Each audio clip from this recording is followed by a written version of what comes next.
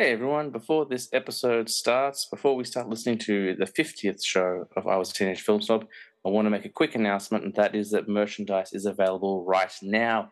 You can buy yourself a t-shirt, a hoodie, or some stickers, stick them all over the place, and to get your hands on some authorized merchandise for the show, you want to head to tpublic.com and search for I Was a Teenage Film Snob or IWATFS. And if that doesn't work, the link is in my show bio. It's in the episode description. It's all over the Instagram page. There's no way you won't be able to find this merchandise if you want to get your hands on and represent the show. So with that in mind, I will now let the show proper begin. This week's episode of I Was a Teenage Film Snob is not brought to you by a sponsor, as always. It is, however, brought to you by the tireless efforts of the hardworking guests who appear on my show every single week. This show is not a paying gig. It is a project of passion, started by me just wanting to talk to friends about movies. And every single week, every guest works really hard, brings their all, and tries to make the best show possible. This show wouldn't exist without them, and it wouldn't exist without you, the audience. So thank you to everyone who's been involved in the show for the last 50 episodes. I'm looking forward to many, many more episodes with you. And thank you to you, the listeners, for supporting the show as much as you have. With that all said and done, let's now introduce, for the 50th time, I Was a Teenage Film Snob.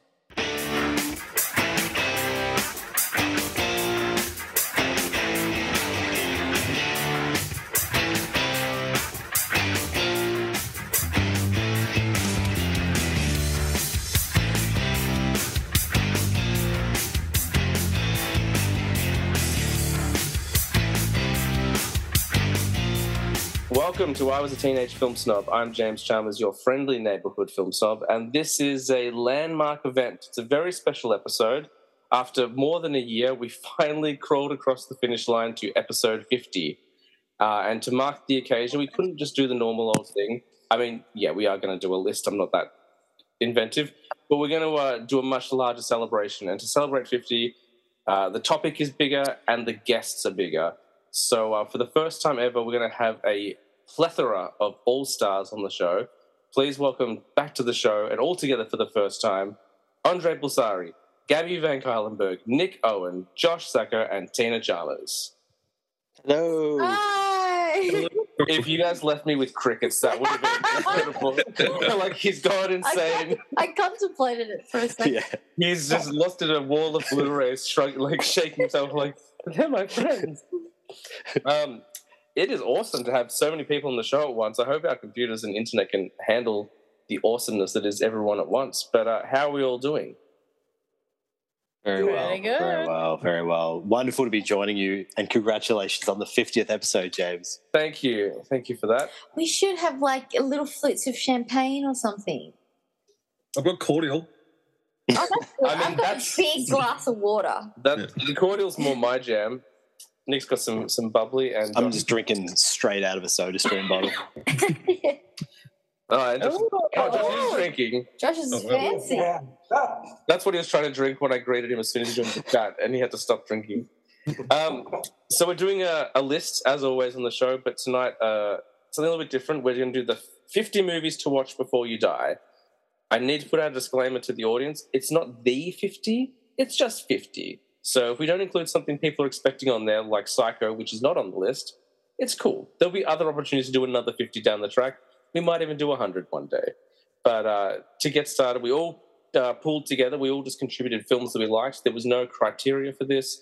There was no voting. I just said to everyone, pick some movies you like. We'll whack them in. There's bound to be some double ups, and we'll talk about 50 great movies. Did you want to say something? No. Oh, because you're leaning close to me and you're going... I was yawning. I'm bored already, James. No, just kidding. I was originally going to do the Whose Line Is It Anyway intro and but I was like, every time I try to commit to a bit, I end up laughing at my own joke, and no one else finds it funny. Every time I try committing to a bit, I just find myself so funny. It's not even that. Like, I even did it on Gabby's most recent episode. Yeah. I went and said Gabby New Year, and I couldn't get through it. And that's a pretty good one. I like Gabby New Year. Gabby New Year is good. One person liked it, and it wasn't until today that someone liked it. Yeah. It was you. What were you going to say, sorry? I wasn't going to say anything. I was yawning. No, because you were going What do you want to say, Tina? What was I going to say? Tina? I was going to say I'm so excited to be here. tonight. Thank you for inviting me. I don't know if you're being serious or not. I'm not being serious. I was yawning. This is making for great podcast listening. The thing that people like most about the show is the banter that I have between each of my guests. That's good. The banter I have with Nick is very constructive and very, very brotherly. The banter I have with Josh is generally about making fun of some of his movie choices. The banter that you and I have is you telling me off. Yeah, that's right. And the banter that Gabby and I have is just, saying how much I respect her 20 times in an episode. Well, How come you never say you respect us? Well, I can go two ways about it. Either it doesn't need to be said, or I'll just let the other one hang. Does anyone have anything they want to say to mark the occasion? Anything they want to bring up before we jump into this plethora of films? Second use of plethora, by the way. I don't know. Oh, that's... I was just going to say, it's a really big achievement. 50, that's great. Yes, it is. Yeah. It's been very exciting. And you crossed your achievement of over 400 followers on Instagram as well. I mean, Congrats. I'm also very close to 450. Like the other morning I was at 430. I'm like, but let's try and get to 450 by the end of the weekend, and we're very close. So it's very exciting. Nice. Means ultimately nothing, but I'm digging the people that digging the posts and the show and stuff. And I think the connections you've made through 50 episodes and 12 months is pretty impressive as well. Yeah, absolutely. You've obviously started connecting with some people overseas and appearing on their podcast and having them come on yours. Yeah, I remember when you first got in contact with Tyler and Harley, you were over the moon excited. Every time that we had a little 5 seconds between meetings and things that we had to do, you'd be like, oh, blah, blah, blah, blah. Oh, this is happening. Oh, I'm taking them tonight. Oh my gosh, I was so excited. And then it's just kept sort of snowballing, but a good snowball past that. And now 50 episodes in the future, who knows who you're going to be speaking to, who knows who you're going to have on the podcast, how many followers you're going to have, what journey you're going to take with it. What audiences you're going to reach. This is just the beginning. It's all very exciting, and I was talking about this on the 1 year anniversary. Thank you for those kind words, by the way. Bettina was kind of quasi-interviewing me on the 1 year anniversary episode, and my thing was it can go anywhere, but ultimately what I want to do is keep the core of the show the same, which is sitting down with my friends and talking about movies, which is why you're all here today, because you're some of my favorite people to talk to about movies, and we have a lot of fun doing it. And we're going to give the big 50 a real shot tonight and see how we go. Alrighty, so the list has been developed in no order at all. I just mixed them all up in a blender and just thought we'd go... Well, I stacked the deck a little bit. I put some more popular ones towards the end so we could all talk about them. But we're going to rattle through them, and anyone who hasn't seen a film, that's cool, doesn't have to contribute because you haven't seen it, that's fine. And we're just going to work through them all one by one and have a bit of fun with it.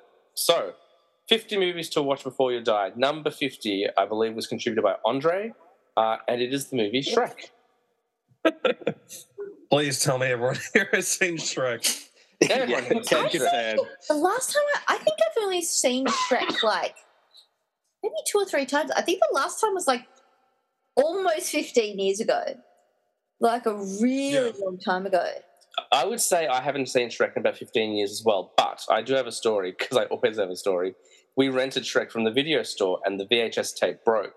So we had to pay for it to be repaired, and they were like, look, we can't rent this, so just keep Shrek. So I've seen Shrek so many times, 20, 30 times probably easily. Yeah. Maybe almost as many times as Clerks. Oh, my God. I always forget how stacked the cast is of Shrek. Solid. I've got my trusty IMDb here, and I always just forget that it's Cameron Diaz in it. Oh, yeah. I'd forgotten that. I obviously know John Lithgow and Mike Myers. By the way, and Eddie Murphy. And Eddie Murphy. John Lithgow's character also been the best dirty joke fitting into a child's movie ever, maybe. I've got a classic story for that. So I was teaching Year 7 English about, 8 or 9 years ago. And I was using Shrek as an example for fairy tales, and we were talking about fairy tales. They still do that. Yeah. And I was talking to the class, and I was like, okay, so, Lord Farquaad, what is he? And then I just stopped for a second. I went, in my head, I just went, oh, oh shit. I was like, I get it now. I was like, I don't know if I could say that in the classroom anymore. Just Farquaad. Yeah, Farquaad. So because I always would say, Lord Farquaad. And then I just said it a little bit fast one day. I was like, oh, okay. And paired with an Australian accent too. It's like Farquaad. Yeah, Farquaad. Whereas, like, I guess, like, with an American, it's like Farquaad. So, exactly. It sounds a little bit less rude.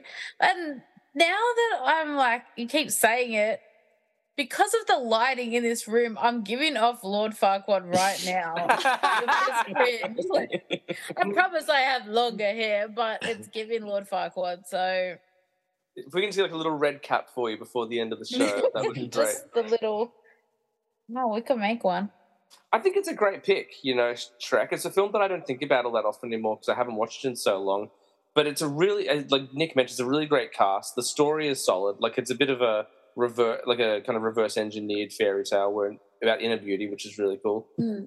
Has maybe one of the greatest opening songs to any movie, which is All Star by Smash Mouth. It's got a really good soundtrack. The whole soundtrack's really good. And if you ever got the VHS and then later on the DVD, they had like the extra 5 minutes, which was just like a karaoke mix. Yeah, so I remember that too. I think it was in the second one, where they had this sort of like far away idol, and you could choose who won, but if you didn't choose any particular one, Simon Cowell playing himself just kind of threw the mic away and said he won and then started singing anyway, which I thought was hilarious back in the day. How old would you have been when that one came out, Andre? You're a little bit young. You and Gabby are a little bit younger than us. We're all old. I think it came out in 2001. Shrek is 2001. Yeah, the first one's 2001. Yeah. I was born in 94, so 7. Yeah. Yeah, so about 7 years old. Been 6. I definitely remember going to see it in the cinema with my dad and my older sister. But it's just such a classic movie. Funny gags, and the animation for back in the day. It's still it's still half decent. The film holds up. I reckon it does hold up. It still looks pretty good, and also it spawned like how many sequels? I don't know. Exactly. Well, Shrek-based films. There's a new Puss in Boots out. Yeah. That's it. It's still relevant, 22 years later. And people people quote it all the time. Yeah. There is so much, it's such a quotable movie, and you just bring it up and everyone knows what you're talking about. I feel like it's a movie that not a lot of people, it'd be a very small population of people that wouldn't have seen it. Well, my Year 7 students don't know The Simpsons, but they know Shrek. They don't know Simpsons characters. If I mention Simpsons characters, I don't know who they talk about. But you talk about Shrek and you go, oh, I remember this in Shrek. And they're like, yes, I remember Shrek.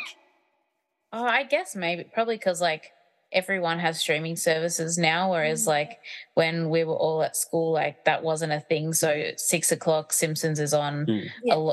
Most people would have it on if your parents weren't watching the news.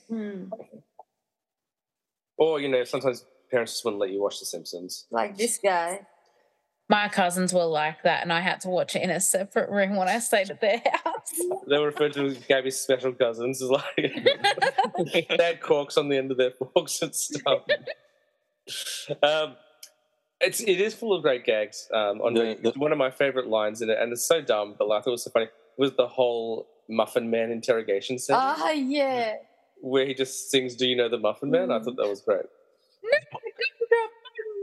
One of my favorite ones is when they arrive to the town. It's the little puppet show. Yes, and it's like, choose, watch your face. Yeah. The final thing I'll say on Shrek is: has anyone seen when people dress up, do the Shrek weddings?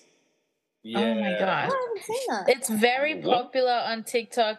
To have Shrek themed birthday parties or just random parties, and people go all out with these costumes. Obviously there's quite a lot available online for people to buy, but they look so good. And even the people who put in maybe not that much effort, so they come as like the three blind mice. Like even they look really good, and to have them like they'll set up their house looking like far, far away, and they'll have like even all their food will be like Shrek themed as well.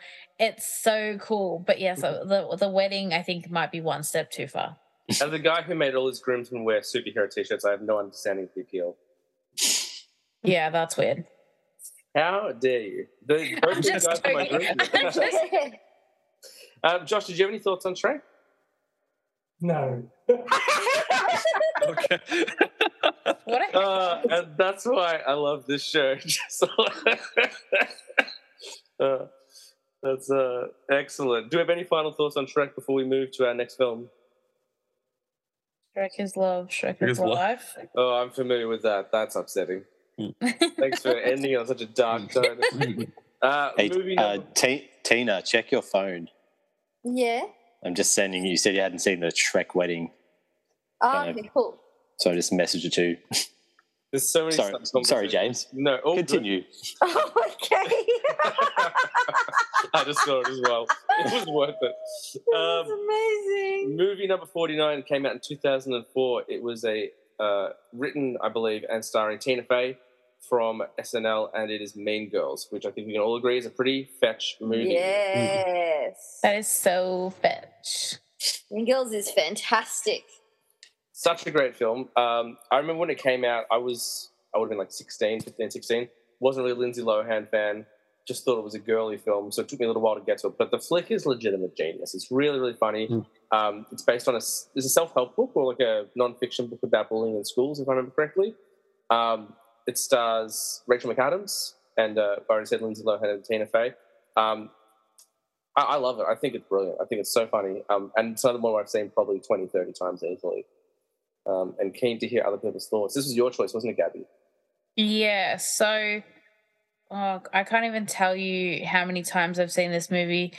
Much like Shrek, it's one of those movies that if you put on, I have to like consciously like clench my jaw so I don't quote it because I am very aware of how annoying that might be to other people unless they're also doing it. So if they start doing it, then I know that I can do it, and then I get a bit competitive with it, which is a bit stupid. So, but yeah, like I've seen it so many times. We watched it in year 11 psych as well. When everyone was so excited to do it because I think that was just focusing on like cliques and like social stuff at school. But yeah, like I just apply it almost every single day. There's something that I can take from that movie and apply like into my daily life in terms of like how quotable it is. I really quoted it today. Yeah. And I think like yesterday as well. Yeah, like every time I'm like handing out sheets and I happen to run out and like the kid that I get to, enough for Gretchen Wieners. And then they like, look at me, like so they just like roll their eyes at me. But yeah, I love Mean Girls. It's so funny. And I think even though obviously, I mean, the fashion in that movie is coming back, regretfully, but like kids today, like again, it's still really funny today. It's not like, you know, the jokes of just, you know, they're not really that funny anymore. I mean, I'm sure that there are little things here and there that might be, I guess, err on the side of political incorrectness, but that's high school. So, you know, kids say things that, you know, 10, 15 years down the track, they're going to regret and they're going to look back and be like, oh, like, shouldn't have said that. That's not a reflection of me. So I guess it's still a good pick. Well, I would say so because I did pick it. Yeah, absolutely. Like, there's definitely some stuff that doesn't necessarily age well, but I think it's a real snapshot of that time. And also because it's trying to highlight a larger issue, I think it's okay to include in that context, just to be like, look, we're trying to show you the negatives of bullying and the negatives of cliquey behavior and stuff like that. I didn't want to get so deep on Mean Girls, so I get so serious so quickly.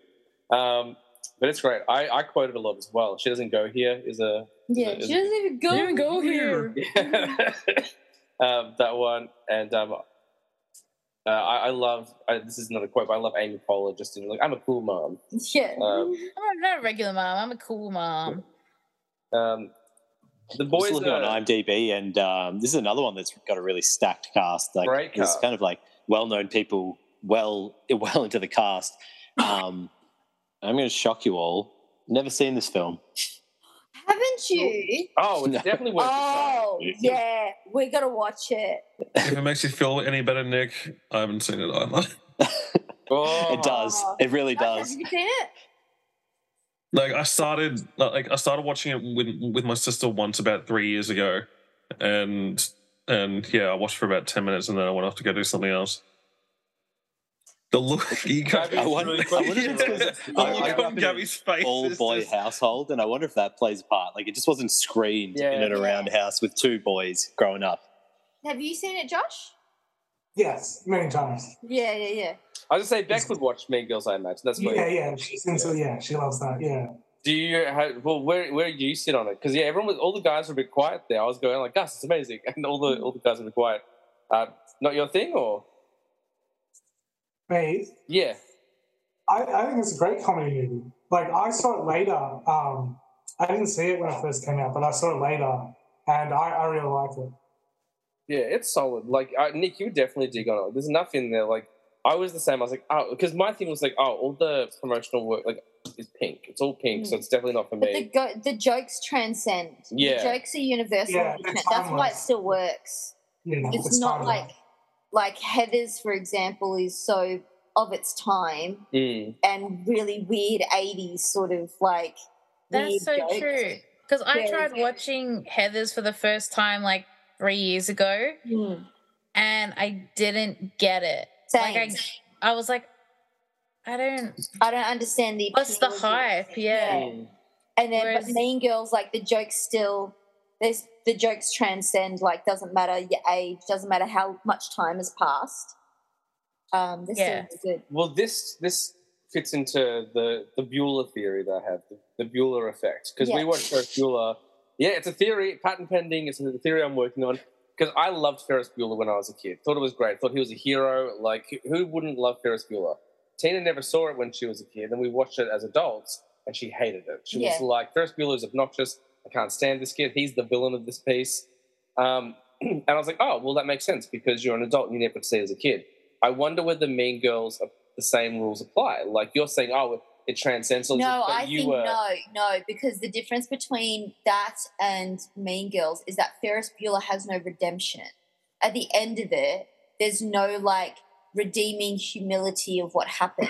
Regina George gets hit by a bus, It's true. you know, and then she finds humility. Sorry to ruin it for you guys. And Katie like Yeah, the movie takes a really dark turn. And that's And how Regina Katie, George like, died. realizes how she was a dog to her friends and like so there's a whole redemption arc at the end of it. Ferris Bueller is just a jerk kid who wags school, fucks up everybody's life around him and the whole town, and then at the end of it he's like, oh, my best friend's dad's car got destroyed. Oh well, I got the day off. Fuck you. I feel like you have some emotions about this, Tina. So- Hate Ferris Bueller. So this is why Tina's here, and Josh's reaction before about no, that's why Josh is here. I feel like the older you get when you watch Ferris Bueller, the more it becomes about Cameron. Like, I can relate to a guy who just is so like depressed. He just needs to sit around all day and like lay in a pool or something like that. Yeah. And it's funny, like Ferris Bueller's not on the list, but just we're talking about it. One of the Good. It shouldn't be. it's one of the weirdest moments in that film, which I didn't question as a kid, and no one told me, hey, that's weird, was Ferris goes to school dressed as Sloane's father to get her out of school, and then openly makes out with her in front of a teacher. And it's never explained that the teacher knows it's Ferris. It's just a weird movie. That's Yeah, he says, "Come to daddy," is what he says. he does. Oh, Jesus Christ. Yeah. If there's any more reason for me to hate this movie. Oh my goodness, it's so funny. Any final thoughts on Mean Girls? I will say this, you know, it was funny because there's a musical version of Mean Girls that's like played on Broadway, and it's not as good as the movie. Like I mean, the music, it's tough. the music's a little bit, when you first hear it, you're like, oh, is that a well-written song? I don't know. But then it gets quite poppy and you listen to it. And I was teaching my year 10s about costume, and I had a picture of the actresses from Mean Girls as a promotional picture, and I was talking about costume. I was like, put up your hand if you've seen Mean Girls. All the girls in the classroom had put their hand up, and a couple of boys did too. And I was like, what day is this? And they're like, it's Wednesday. It's October 3rd. Also, we should talk about it quickly. I don't know if anyone's seen it. I haven't, but it did spawn a sequel, which I believe is not very good. But... Oh, it's dog shit. I haven't seen the sequel. It's so bad. Do not. I think I must have gotten it on like a sleepover night while I was in high school, thinking, oh my gosh, they've done it once. Can they do it again? And they captured the magic. The answer was no, they couldn't. It was almost like some teens had it was pretty low budget, and also some teens had thought up an idea and just tried to redo the same thing but slightly more modern, and no. I would be really down with a years later sequel, like set in the present, like almost 20 years later, get the cast back together and do it like a This Is 40 or like an adult comedy type thing. Lindsay has said she would not be opposed. Well, I mean, we don't get political. She's looking for work. Yeah. But all the cast is still, I think it'd be great. Excellent. Movie 48. That's right. We're only on our third movie. Is a classic Christmas comedy suggested by Master Nick Owen himself. This is a flick I'm sure we've all seen. It's Home Alone. Very good. Yeah. Classic. Home Alone is Christmas to me. You're not going home? Not really? Yeah. I suppose I should probably say something about it, shouldn't I? Say a few words about our good friend Home Alone. Well, I think it's just imminently rewatchable. Like, it's a film I watch, of course, with the sequel, every single year, and just never gets old. Like, who would have thought seeing two thieves try and kill a 10-year-old boy would be so entertaining? But there you go. It's a great flick. Obviously has the wonderkind Macaulay Culkin, who was huge in the late 80s, early 90s. Daniel Stern, Joe Pesci in his most friendly role ever. And he never really went back to family comedies. He kind of did 2 Home Alones and that was it. You've got Catherine O'Hara, who most people now know from Schitt's Creek, but obviously was part of Second City and did a bunch of Christopher Guest films. And for those who haven't seen, in a world where people haven't seen Home Alone, a little boy gets left home alone over Christmas, and he has to defend his house. It's a great flick. It's a Chris Columbus movie, isn't Christopher Columbus did the first 2. I'm probably more partial to part 2 just because it's a little bit more polished, but the first flick is great, and some of those traps are just insane. I still think those action scenes, for lack of a better word, at the end stand up, the practical stunts. They still look good. Definitely. And the misdirect villain is definitely stronger in the first film. I prefer Old Man Marley to the pigeon woman. Yeah. The pigeon woman of Central Park. Yeah. Do you know they made the movie? The movie watches in the second one. It's not even real. It's like a fake movie they made for the movie, the black and white one. Yeah. Oh, Angels of Filthy Souls? Yeah. Not even a real film, just shot for the movie. Yeah. I didn't know that. And then they did, obviously, the second one, which has the wonderful joke where he's going through all the different people he's kissed, and the last guy's Cliff, and he happens to be the janitor at the hotel. Yeah. I love old man being accused of kissing boys. Now, I never watched Home Alone when I was a kid. I first watched it when I was an adult. So I didn't have that memory of being a kid going, oh, I wish I could be home alone just like him, and oh, look at those funny things. But I tell you what, when I was watching it as an adult, it was so great. It was so entertaining. It's really funny. It's very slapsticky, and slapstick is such a fine art, so easily. But it's such a universal type of comedy as well. I was going to say, so easily done poorly, though. I controversially, I'm not a huge fan of Thor Ragnarok. My biggest problem with that film are all the slapstick moments in it. But Home Alone executes so well. You've got his weird little monologues where he speaks like a 40-year-old man, where he's like, I'm 8 years old. do you really think that I'd be going alone? I don't think so. Gabs, you've been rather quiet on Home Alone. I think everyone has like a Christmas movie that they go back to, and Home Alone isn't mine, but I still do love it. So I think it's just one of the Christmas movies that I have probably watched a bit less than. There's like a gajillion Christmas movies. I feel like you're more of an elf person. I am, or the Grinch. But I actually grew up watching A Miracle on 34th Street like every single Christmas Eve. The Mara Wilson one, the 90s one? Yes, yeah. Great I have seen the older one, but I do prefer the Mara Wilson one. But yeah, like I think I always enjoyed the second one a little bit better. Because the idea of like being in a hotel by yourself, like that seems like paradise to me. Even as an adult, probably more so as an adult than as a kid. But yeah, I couldn't ever get over like how many kids they had. Like to me, there's so many kids living in this house. To me, I was this just house like, is freaking huge. Yeah, like what does the dad do? It cannot be legal. It cannot be legal to afford those kinds of holidays. He's the only one that works, because even Uncle Frank doesn't work. Because the Uncle Frank is like, your father's paying a lot of money for me to go on holiday.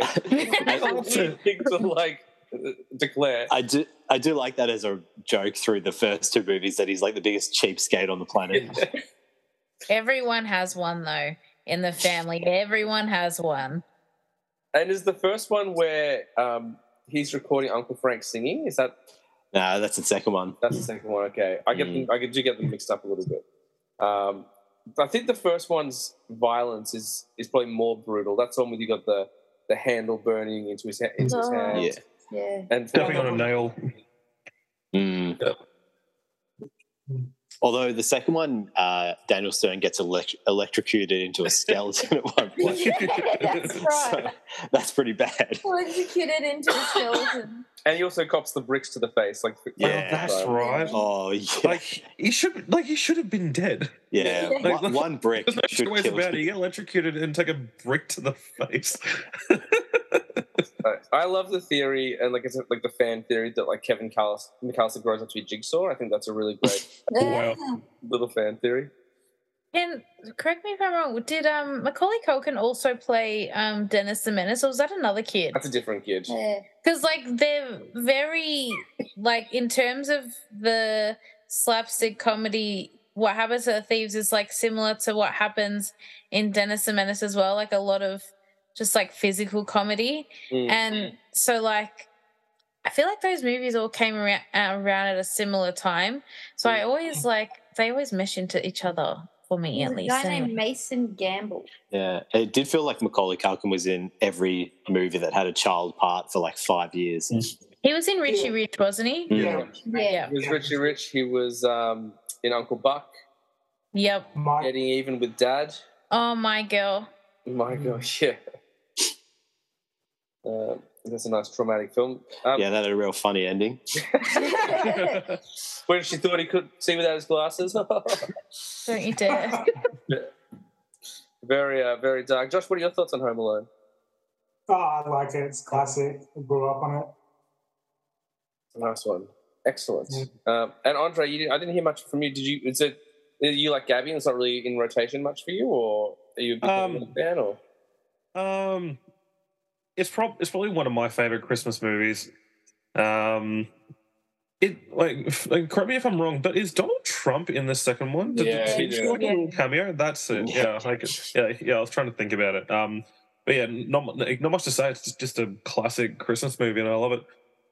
I also controversially really enjoyed the third one, where they replaced Macaulay Culkin and they had Russian spies come in.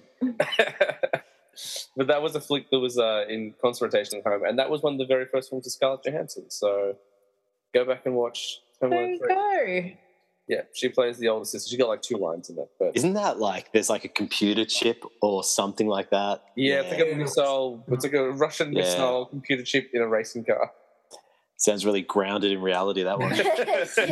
It's like the Nolan version of a Home Alone movie. Don't you dare.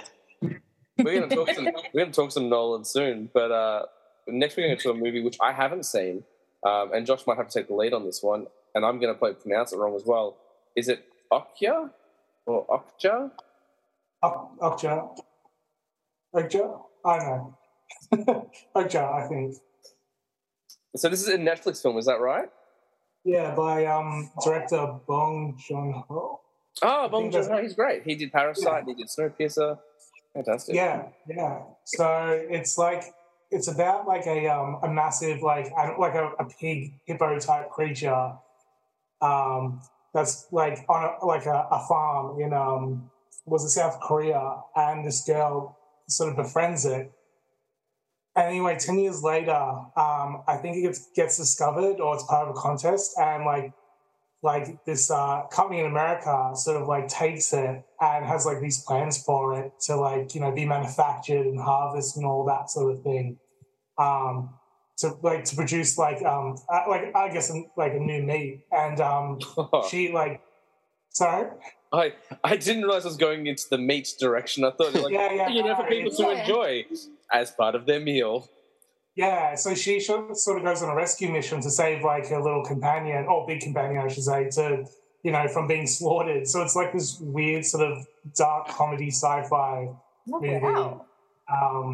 And yeah, it just tackles like, you know, overconsumption, capitalism, that sort of thing. And there's like, it's got a cool cast, and yeah, just really surprising sort of movie that Is sort it of deals with Tilda Swinton one? Is Tilda Swinton in this one? Yeah. Nick's nodding. Yeah. Yep. Paul Dano. Oh, Yeah. Riddler himself. Jake Gyllenhaal. That's about all I know. Oh, and the dude who has the chicken shop in Breaking Bad. Oh, Giancarlo Esposito? Oh, That's and, him. Shirley Henderson, because that's Moaning Myrtle. Yeah. Has anyone else seen it? I've never seen it. It's one of those ones that always like, kind of flashes by on Netflix, and I'm always like, oh, that's Lily interesting. Collins? Has anyone else watched Okja? No. I have not heard of it until today. I remember seeing the picture on Netflix, but I've never seen it. Well, I definitely want to check it out now. Josh, you've sold me on it. It sounds like a pretty interesting film. It very much sounds like a you film, which is good as well. Like, because a recommendation from you in this kind of genre is definitely all I need to hear. So I'm sure it's a worthy addition to the 50, and I can't wait to check it out. But is there anything else you want to say about the movie before we move on to the next one? I just want to give it its due. I think it's just what its commentary is like really well done. I think on like its subject matter, and it's a really like there's some cool action sequences, and it just surprises you with what it does with its subject matter. Cool. He's a fantastic director. Like, I'll watch anything that guy makes. He's just full of great ideas. So it's probably going to be a winner, which is excellent. Alrighty, we'll move on to Tina's first movie. It's a classic 90s film. Good old Tom Hanks in maybe his prime decade. Forrest Gump. Yeah.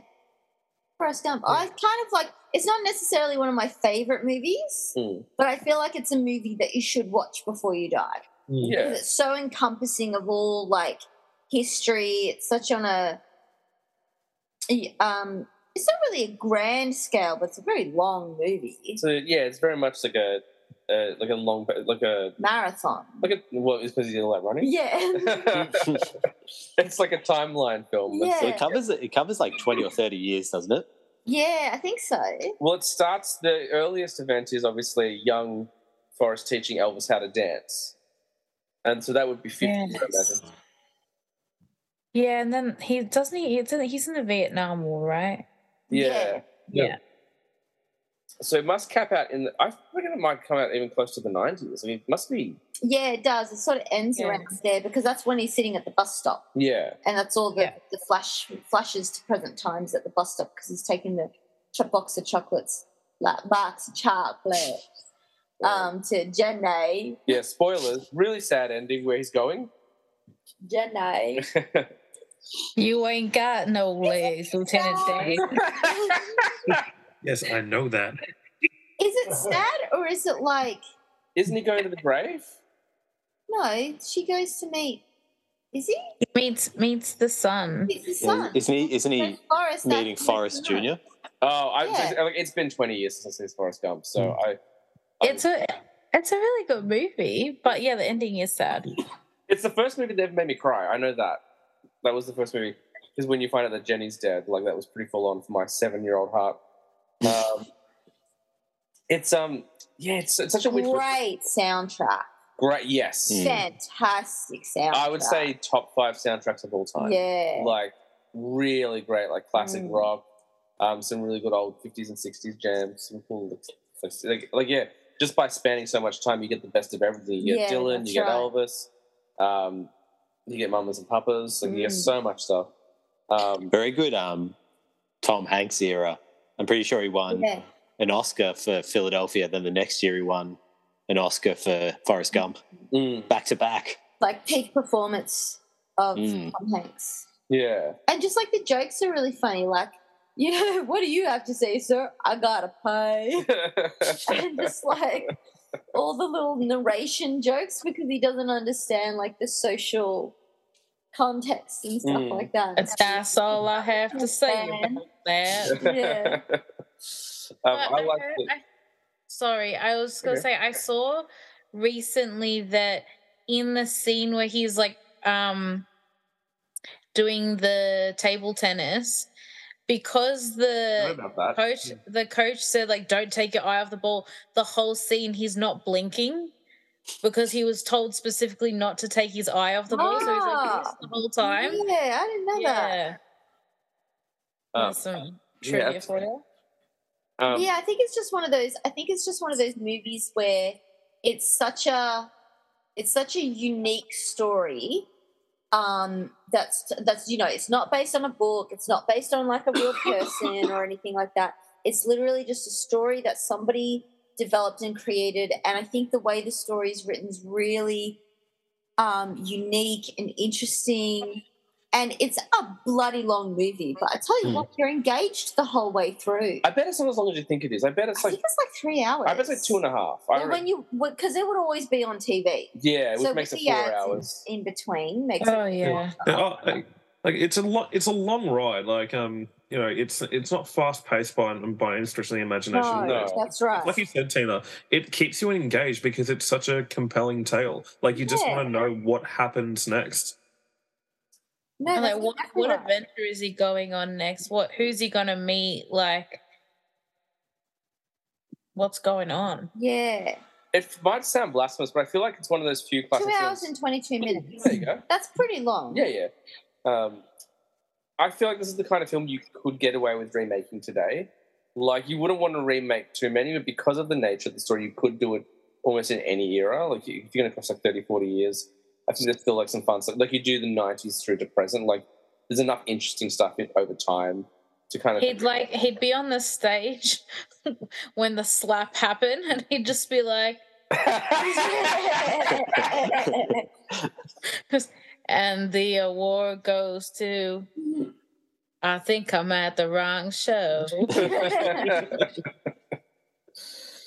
But I do have to say one thing. Say it.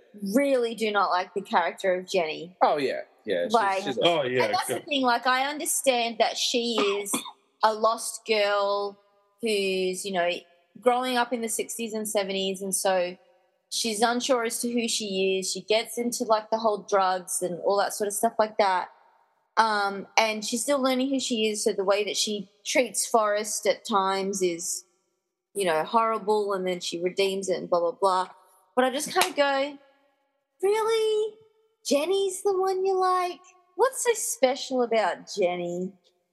But then maybe what's special about her is that she's his girl. She's his girl. She's the girl next door. Well, she's also the first one that treated him like there's nothing wrong. Yeah, that's it.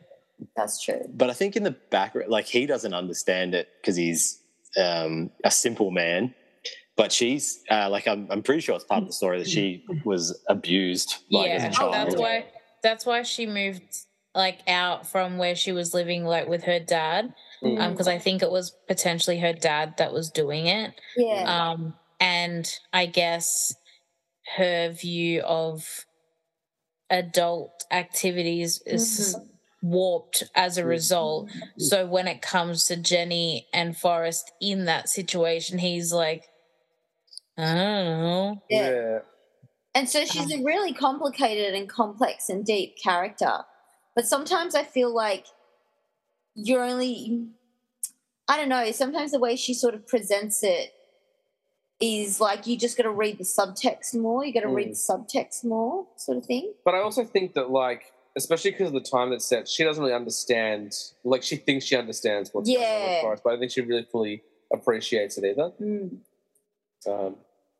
Yeah, good flick. Like, I haven't watched it in a long time. Definitely one that I think most people should see if they haven't seen. Just as it's a big movie to tick off your list. Yeah, no, definitely.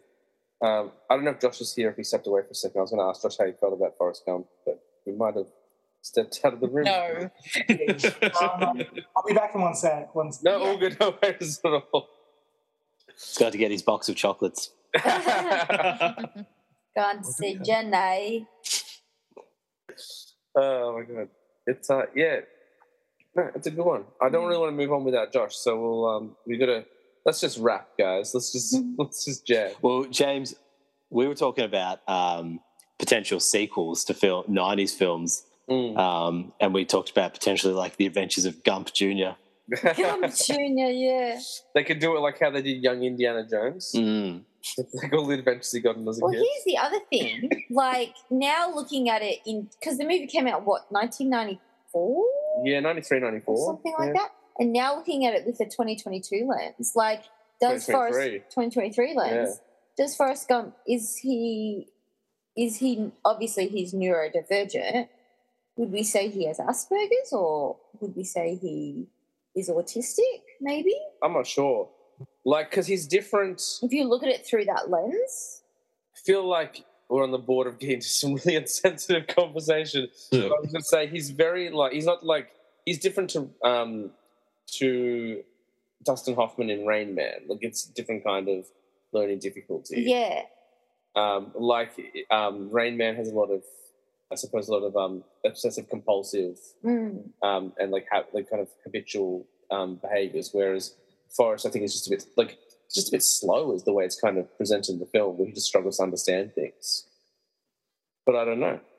I just sort of like wonder, you know, if you put that, if you look through that lens, is it actually the story of like a neurodivergent person trying to make their way through the world, and they just happen to come across all these like funny little happenstances along the way, like meeting the president of the United States of America and such a great just running for ages and then turning around and going, I'm a bit tired. I think I'll go home now.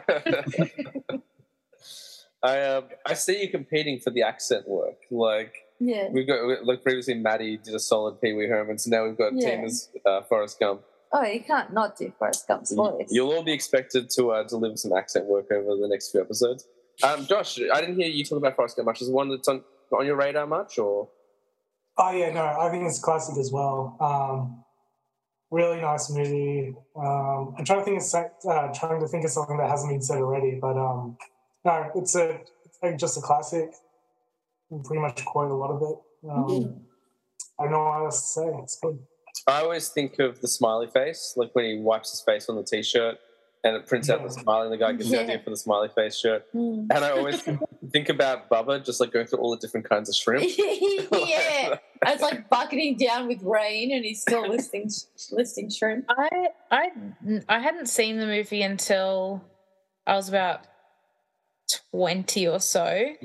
And when I was really young, my next door neighbors, like we were friends with them, and they went to the US and they brought me back like Bubba Gump shrimp merchandise because I like James got that too. There. My brother got it, I didn't get it yet. Yeah, and for all the listeners and for Nick and Josh, I am 5'1", so I'm very short. So, and I have always been. It's not like I just went from being a toddler to being 5'1". It's just been a gradual, slow increase, and this is where it stopped. But yeah, like the neighbor, the husband of the duo, like he always like used to call me anything related to being short, and so like I guess shrimp was somewhere on the table. So like I never understood what it meant until I saw the movie, and I was like, I get it now. It makes sense. But I don't know, is the restaurant still going? I don't know. I thought it was I'm pretty sure it's a big chain. Yeah, I think it's like thriving. Oh, well, there you go. well, now we know what we're all getting. Also, I just saw this. The box office for the budget for the movie was $55 million. At the box office, it made $678.2 million. Oh wow! With inflation, that's huge because that's probably closer to $100 million budget, which means it's probably close to $1 billion in today's money. Yeah, that's crazy. But take that, Avatar. I have one little factoid about Forrest Gump, and this might explain why. I studied in media when I was in year 10, and apparently a large portion of the North American audience believed it was based on a true story. Why are they the way that they are? Hey, we've got some US friends on the show. I'm not saying all of them. I just thought that was a funny little factoid. Sorry, Nick, I stepped on you. No, the fun thing I was going to say was it's directed by Zemeckis, isn't it? Z, that's it. So he's like an absolute gun, because didn't he do Back to the Future as well? He sure did. We might even talk about Zemeckis a bit later. We might talk about a couple of directors again, including Columbus. There's another Columbus film on here as well, I reckon.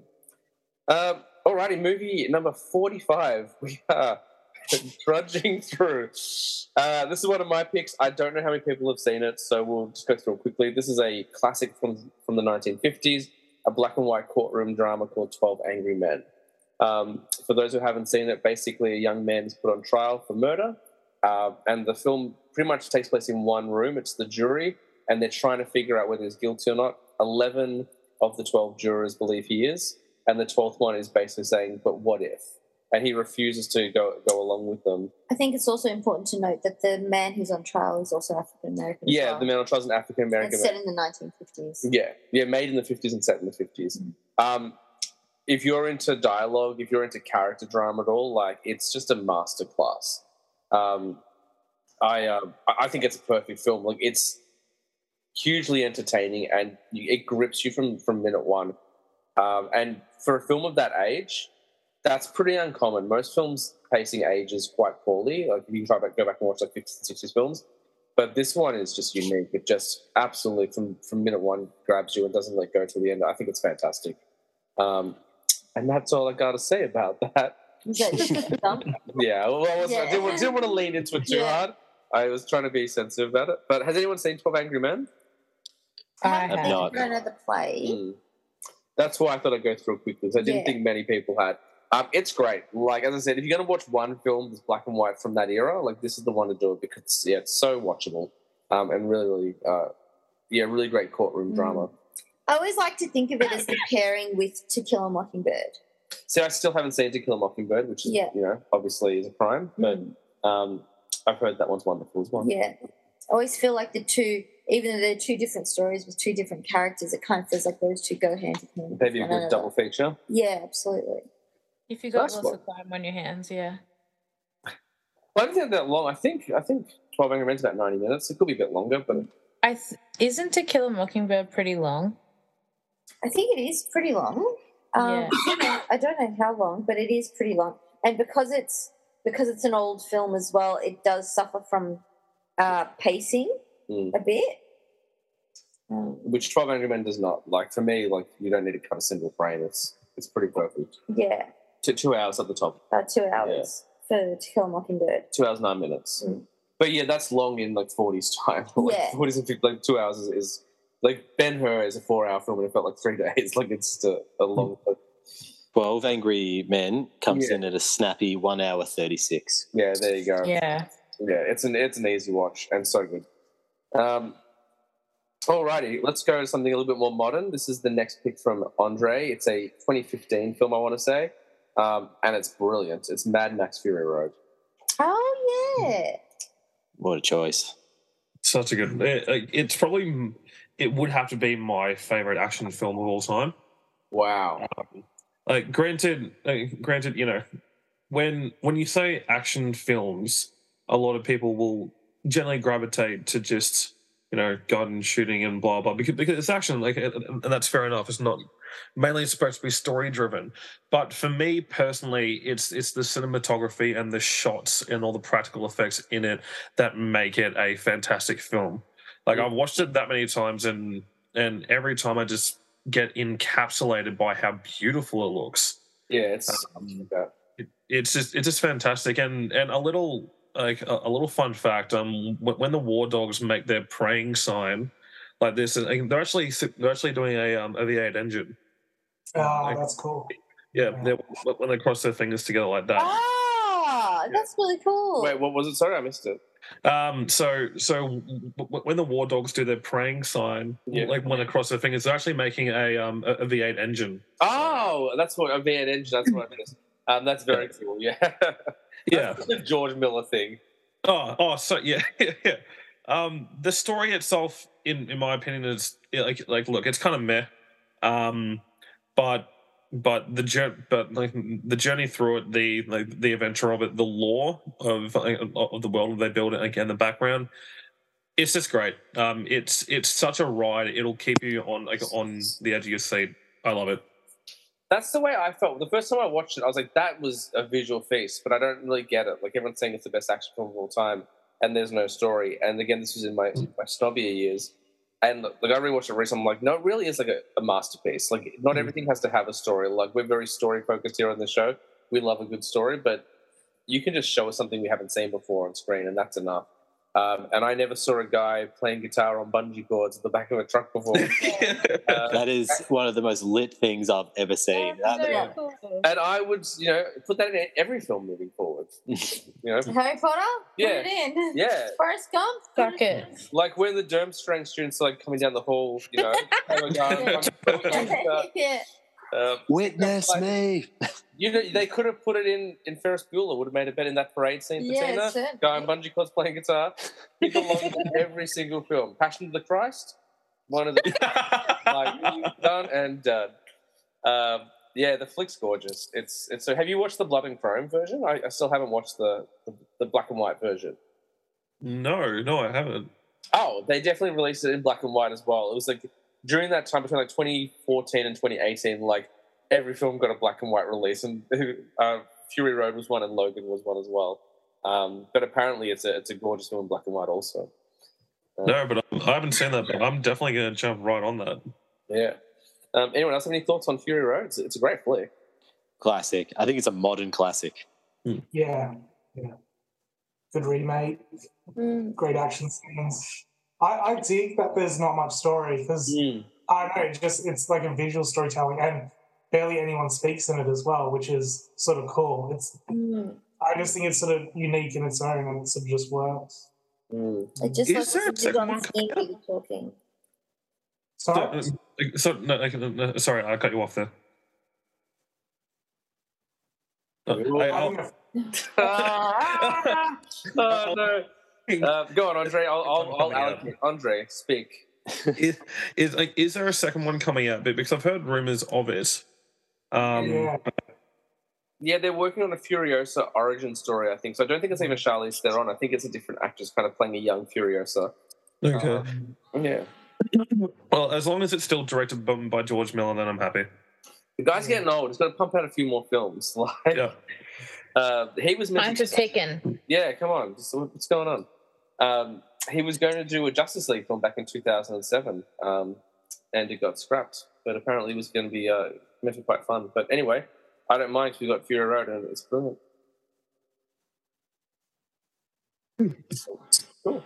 I was just waiting to go ahead anything to add.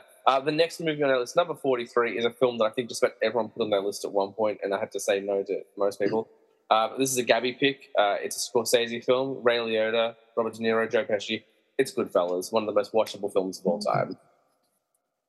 Yeah, so I've seen this movie so many times, and each time, like when they're all at like, what are you laughing at? Like, why are you laughing? Funny how? Yeah.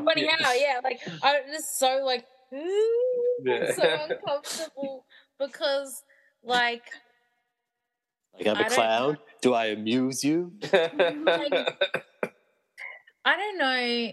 Tina, maybe you'll be able to relate. I'm not sure, but some like when men speak like that in an aggressive tone, even though I'm quite outspoken and I'm quite like I would say I'm extroverted, when they speak to me like that or I can hear it, immediately I'm like, because I don't know how you're going to react. And his character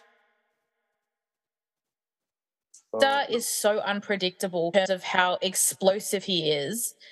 You're like, oh my God, is this going to be like, is he just going to like shoot someone? He's going to pop up on someone, he's going to stab someone. Yeah. I don't know, please. And I hate conflict. So I'm always like, no, just be like, hee, it's a joke. But just sort of the story that you follow, you know, the rise and then obviously the imminent fall, and you're just along for the entire journey. And I don't know, I always find myself wanting there to be a happy ending and them to be like, oh, well, it was okay in the end,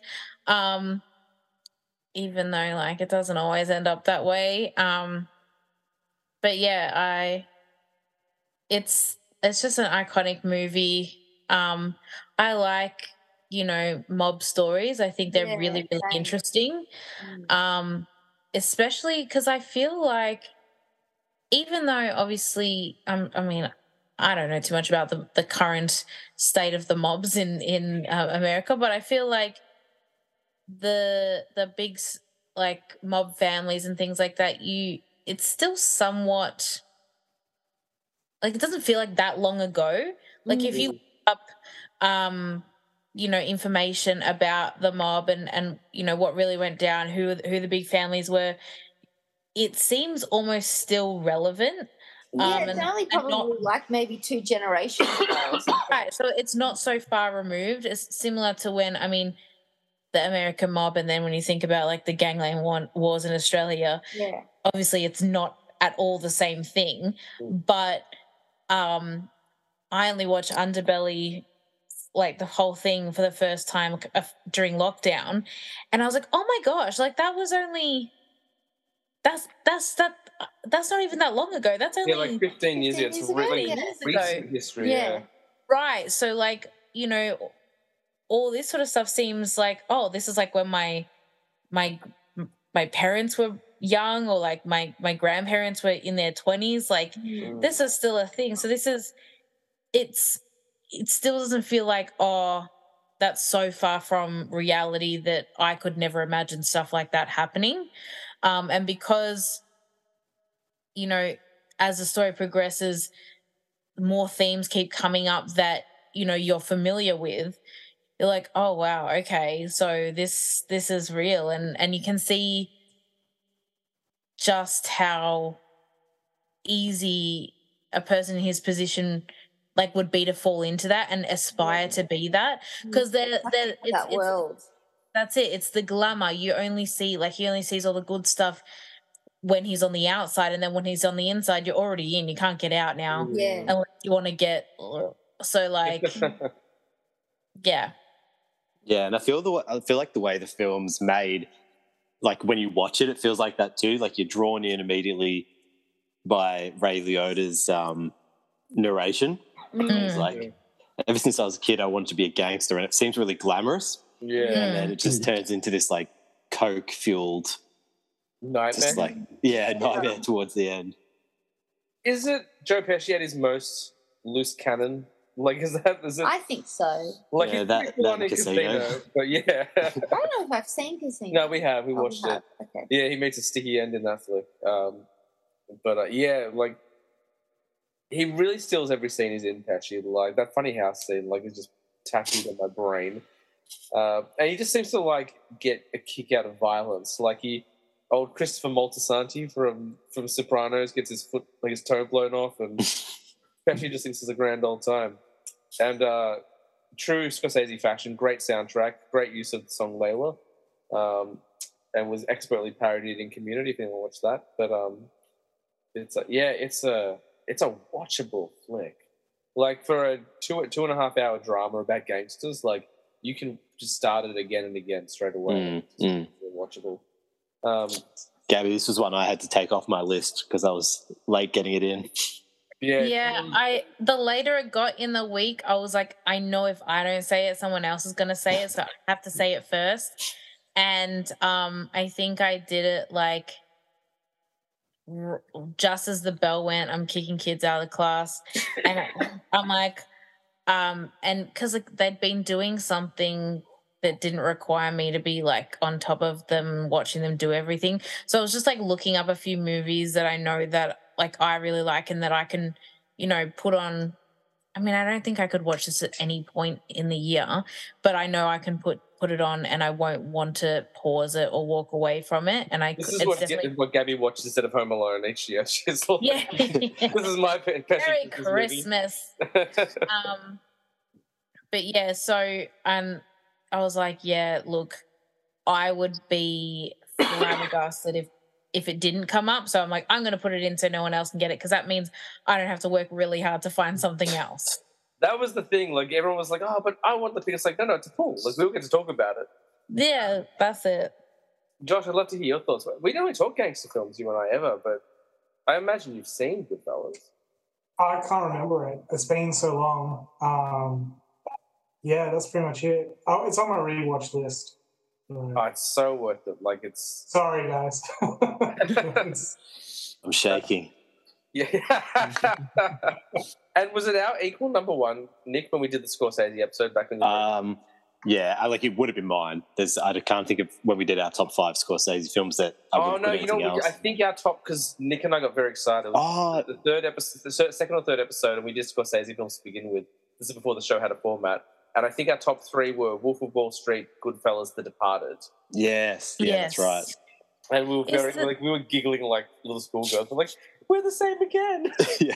Is The Departed the one with Leonardo DiCaprio and Matt Damon? Matt Damon, yeah, and like one's the he's like the undercover cop. Yeah. Yes, that's a really good movie. The first time I saw that flick, I didn't know the difference between Matt Damon and Mark Wahlberg, and it was a very confusing film for me. Because they both got the Boston accent. Yeah. And it's a fun little tidbit with Departed. Every time you see a character on screen and there's a cross in the screen, that character's going to die. Yeah. And, like, if you're paying attention, like, when you see what happened, like, I won't spoil The Departed because it's not on our list today, which actually feels like a bit of a crime we didn't include The Departed, but we're talking about it, so it's okay. Like, when you see that final X on screen, you're like, oh, no, like, everything was going so well. And it's a remake. It's actually based on I want to say, Korean film called Infernal Affairs, which is quite good. So, excellent. Time to move on. Goodfellas, great flick. We're going to go to a Nick Owen pick now. Movie number 42, 80s classic. We've already talked about Eddie Murphy once. Let's talk about Beverly Hills Cop. Oh, love it. One of my absolute favourite films of all time.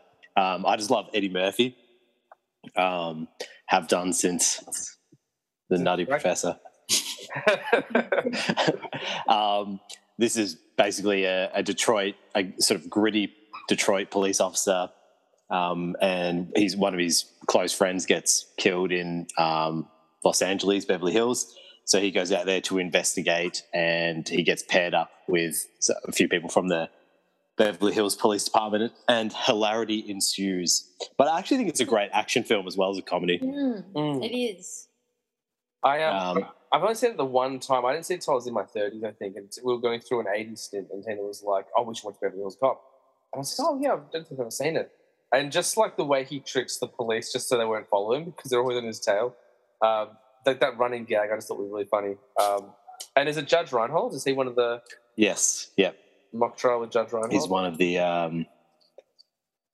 the police officers. And also that guy from RoboCop, I can't think of his name. The older guy from RoboCop is there, like Sergeant. Oh, I'm not sure. Not RoboCop, one of the other guys. No, yeah. Yeah, no worries. Not RoboCop. He's not in Beverly Hills. No. But would be cool if you made Beverly Hills Cop. No. It's a great film, Beverly Hills Ninja. Who else has seen Beverly Hills Cop? I'd love to hear some thoughts on the flick because you haven't seen it once, so I don't have a lot to say. I've only seen it once as well. Nick's going to start fizzing up that water again just by shooting his boots. I've seen it, but I can't really remember. Like, I just know it's a great action comedy movie from the 80s. Yeah, I mean, it's getting a bit dated now, so that's like totally understandable. Like, I don't think it's a film that kind of is still in the public consciousness that much. I feel like it comes on TV, like free to air. It's on there quite a lot, or at least it used to be not so long ago. Because you'd see like ads for it on like Seven Go or whatever. Yeah. I think if people can still talk about Lethal Weapon in conversation, you can still talk about Beverly Hills Cop. Like, Yeah. Anything Eddie Murphy is pretty awesome, though. Yeah, anything kind of 80s and 90s in particular. Like and some of his family comedies. Like, I really dug Daddy Daycare. I think that's a solid movie. Welcome to America. Yeah, Coming to America. Coming to America is Coming to America, sorry. Yeah. So good. And the sequel is pretty decent as well, actually. Beverly Hills Cop 2. And then the third one's just meh. It's okay. For some reason, I thought you about the sequel to Coming to America, and I was like, I haven't seen that yet. But you were definitely talking about Beverly Hills Cop. The third one isn't the final act scene like him climbing a Ferris wheel? Isn't that what happens in the third? Yeah, but it's like the whole thing is about like this theme park or adventure park that is like laundering money or something like that. So that's how they used to make movies with the number 3 in the title. Like before that, they thought sequels could be better than the originals. So like, let's just do a money laundering scheme. It's a Ferris wheel. Nice one. Well, let's jump on to our next movie. Movie number 41. We're almost 10 through, guys. 40 to go. This is a Josh pick. It is a sci-fi film from the last few years with Amy Adams and I think Jeremy Renner, if I remember correctly. Arrival, a Denis Villeneuve film. Such a good movie. I support this. I was talking to Nick the other night, and Nick was like, Josh has picked some real classic films, so this was an impressive pick for a lot of people. Yeah. It's a weird movie because, like, I mean, my list isn't necessarily like my all-time favorites, but I think they're like movies that I like that I think other people should watch. And Arrival's a weirdly emotional movie. Yeah. Like it uses time as well, really great. Like you just don't know where like her like personal events are happening, but they still work. It always sort of hits you like, yeah, it's like it hits in different ways, and I really like the way they did the aliens and the communication. Just trying to think what else happened. Just her story unfolding, like, and how they go through, like, how they sort of like talk about language and time. I just think it's a really great take on aliens. Really cool sort of sci-fi. Yeah. It's a visually gorgeous film. It's a strangely romantic film. Like I didn't expect that going into that movie to have kind of that love story and what happens to that relationship and kind of how it's all revealed. I was just not expecting that from a science fiction film about alien translations. Like it just and like I mean, this one's certainly a surprise one. Like it definitely made me cry. Like I'm a big movie crier, but yeah, it's a really beautiful film.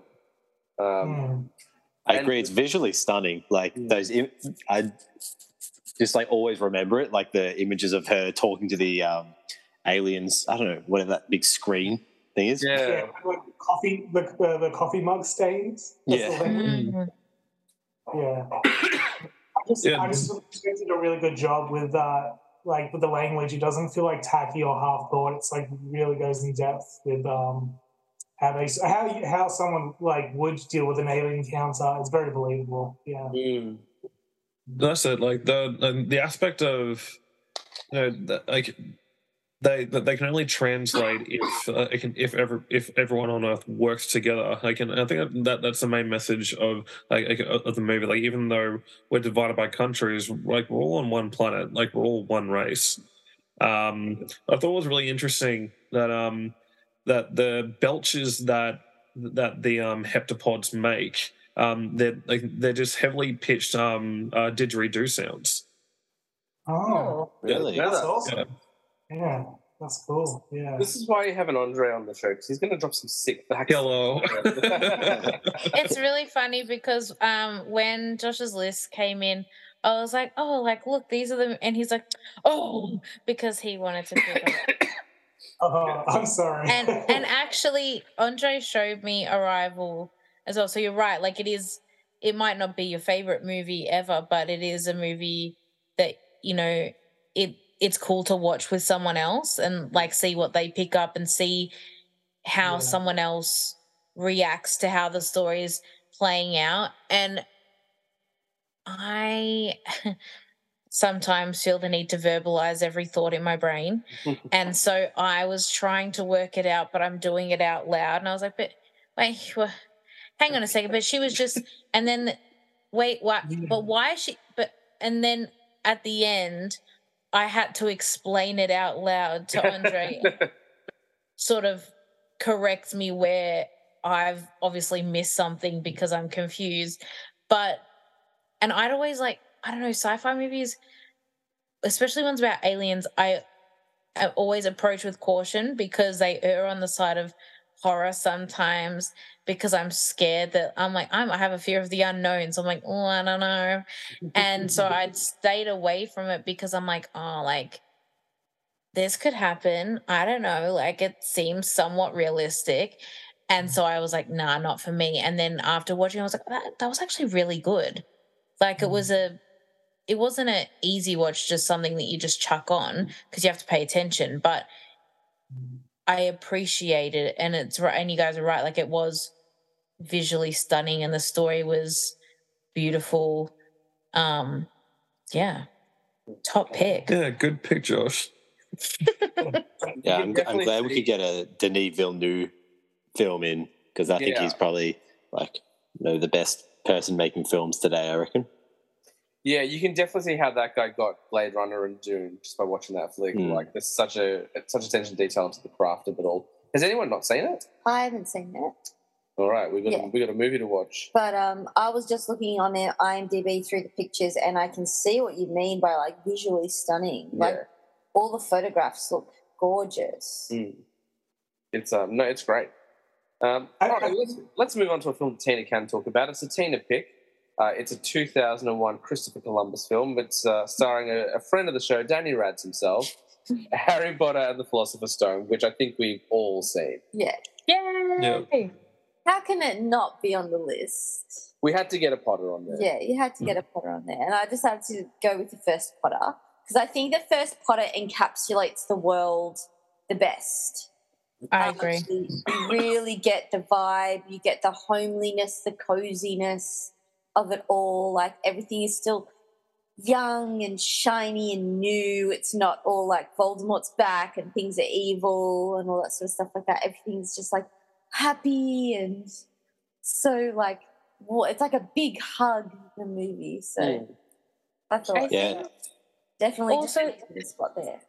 Even though like I watched it obviously as a kid, I was like 6 or so when it came out. So at that time, I'm watching it, Harry Potter and me are of, I guess, similar sort of ages, and we enter this world and stage together because it's all the unknown to everyone watching it or reading it for the first time. But even as an adult, you're doing the same thing because they're in our world, but it's not our world. Like it's different to what we have, and it's like, God, I wish I could be a part of that. And you feel like you're also being taken on this journey with him as well. And, being able to grow up in that time of, like obviously I read all the books, but growing up when these movies were coming out along with the actors and watching them go through the trials and tribulations of, high school dramas and friend dramas and girl dramas, and then, school being like really tricky, and there's a character that you can relate to somewhat, whether they're in Gryffindor or whether they're in Slytherin or Ravenclaw, whatever. Like there's a lot of relatable parts to it. And, even like going with your parents to see these movies, like it's not like they were sitting there the whole time being like, when's this crap over? My mum really struggles with books. She didn't read any of the books, and she really struggles with books or movies where there's lots of characters. And so You know, she was the one who bought me the books first, and then we went and watched the movies and all that sort of stuff like that. And because obviously Harry Potter plays basically on a cycle on free-to-air TV, every few months it's like, cool, another Harry Potter marathon on. And every Saturday night, you know, Mum will sit down and she'll be like, I'm watching the next Harry Potter movie and I'm piecing more bits and pieces together. And, you know, the bad guy, like, when the hat went on his head and it said Slytherin straight away, it was because he was the bad one. Yep, that's Draco, yep. And she's like, yes, and I'm starting to understand, like, the bits and pieces because, you know, she didn't go to the movies with me to see them. Like, I was 12 when the first movie came out. So I went and saw it, like, by myself, pretty much. Like, with some friends the first time and then with school the second time and by myself the third time, I think. And then consequently after that, it was literally just like I would, like, probably around the time of the fifth movie onwards, I was, 16? Well, in the fifth one, I think we started dating. So that was 18? Yeah, so I'd literally be like, my dad's at home. I'd go, okay, I got nothing to do. I'd write him a note. I'd go, I want to see Harry Potter. And I'd just walk to the cinemas, watch Harry Potter by myself, walk home. And then the next day I was like, I got nothing to do. All right, I'll go see Harry Potter. I'll write him another note. Gotta go see Harry Potter. They're so rewatchable. And, like, Andre and I, we went and saw the Deathly Hallows Part 1 live in concert with the MSO last year, and it was brilliant. Fantastic. We Like, did Prisoner of Azkaban. Yeah, we did Azkaban. Yeah. Oh, really? Nice. Yeah. Like, so it was great because it's like bum bum bum bum bum bum ba-da-da. Yeah. I just have to have that kid talk about catching smoke in his bare hands. But yeah, like, it was perfect, and, like, I didn't think I could love the films more, but with the live, like, orchestra, I was like, oh my gosh, I'm feeling it that much more. And obviously at the end of Deathly Hallows Part 1, it is so sad, and I started crying. And I'm like, I know what's gonna happen. I've seen it a gajillion times. And so, like, we're seeing Part 2 on the 1st of April, so I'm so keen. And I'm getting my friend to make us like, house scarves. Andre didn't believe that he was a Hufflepuff. He's like, no, I'm not. And then I made him take the Pottermore quiz, like, while we were out at Holy Moly. And he is one. So I'm right. I'm not a fucking Hufflepuff. I'm not. And I guess it will come to no surprise to anyone that I'm a Ravenclaw because I'm always right. Yeah, that first flick is so insanely quotable. And I don't know whether it's just because I've seen it so many times, but just feel there's so many zingers in there. Like, literally on the show before, I dropped a little I'm not going home, not really, to Nick. Yes. That's how he used to wave goodbye to us when he would leave the house. Yeah, that's right. After a meal. That's not even a joke. That's literally what he would do. I love that. I think this is a great choice, Tina, particularly for this list because, well, to me, I don't know if you all agree, but to me this is the film that most aligned with what I saw when I was reading the books. Yes. Not to say that the others don't, but I think after this film, the films become their own thing. Whereas this was like, it's exactly how I pictured Hogwarts. Like, all the characters looked kind of how I pictured them. Except for the Fat Friar. No, the Bloody Baron. Yeah, Bloody Baron's happy. For those but I did the act. Yeah, I actually saw this one with the MSO, the first one. Way back when I first started doing that series. It was fantastic. So, excellent choice. And also, like, again, we were talking about, like, fantastic cast before, and we talked about that a lot, but, like, they've just got every British heavyweight possible in this film. And if not this film, definitely in the franchise. There's not too many they did, like, short of Mr. Bean, maybe. Yeah. Like, every British actor is in these movies. And now I want to see Mr. Bean as one of the wizards. He could be Peeves. That's not bad. That's not a bad thing. Yeah. Professor Binns. Yeah. That's actually a really good call. Yeah. Well, He would make a good Filch. actually, especially like when he's running down the. Yeah. Yeah. Or they could just like take his character from Love Actually and make him like work at Honeydukes. Too bloody good. Josh, I know you've seen Potter a few times. Growing up with me and me being so obsessed with it, and then being with a lady who's a huge Potter fan as well. Do you have much to add on the Philosopher's Stone? I think it's like a perfect first movie for the series. I really love the chessboard scene. Yeah. I really feel like that is like going through the devil's snare and collecting the keys. Matched my imagination while reading the books, like 100%. Like, just that whole sort of like trials and adventure thing was really good. Yeah, absolutely. Yeah, Not me, not Hermione, yo. I think the only thing they didn't do is the elixirs. Is that right? There's like the potions test. And the troll that he had already knocked out. Well, I guess the potions is like the least visually interesting of all the. Yeah. Like they just have like a battle on a chessboard. Hermione going, and now guess which one you're going to drink. Yeah, trim something out. Yeah. It's a great flick. All right, movie number 39 is one of my picks, so chances are people haven't seen it, but they should. It is an Indonesian action film called The Raid from 2011.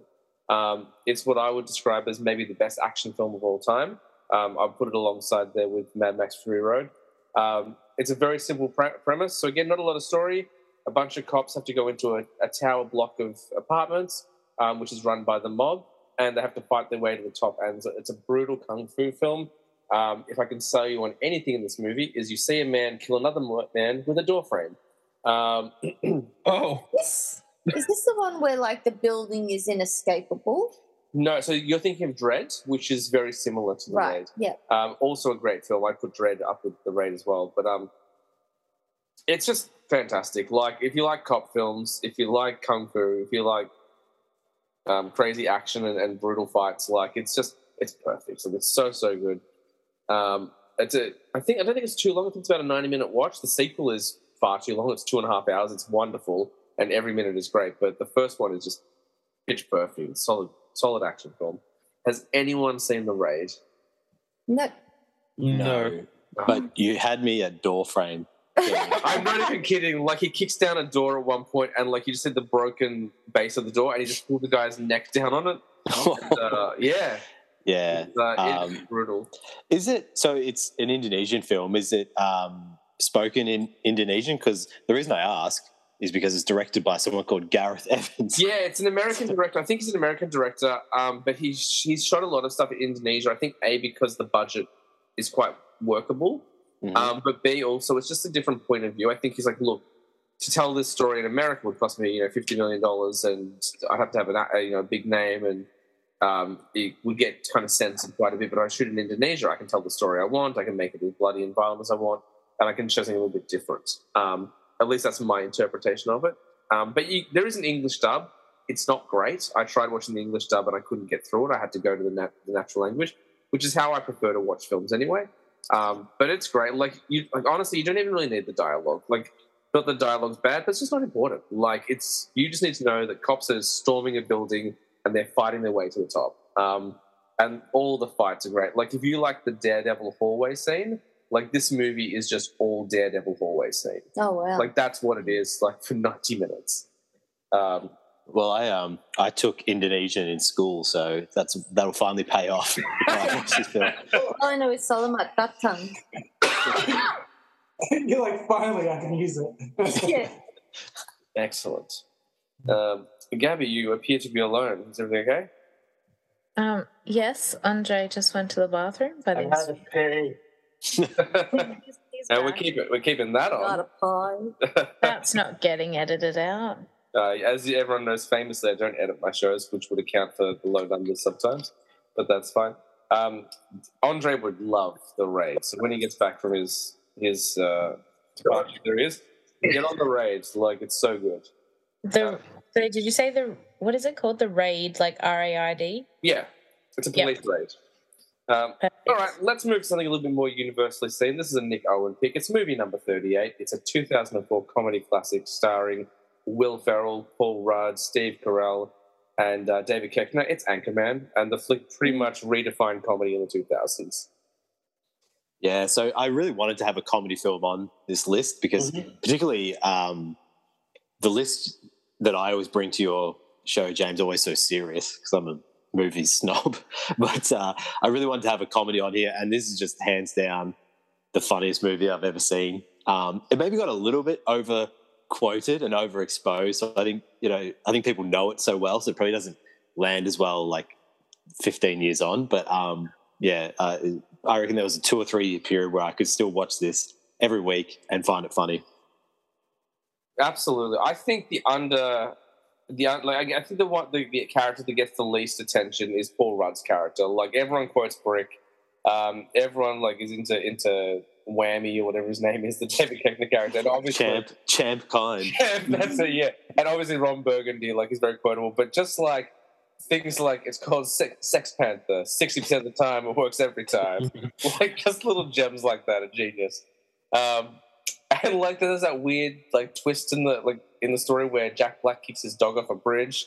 Like it's just classic like Will Ferrell shenanigans, and I'm here for it. It's so funny. I'm guessing we've all seen Anchorman. Yeah.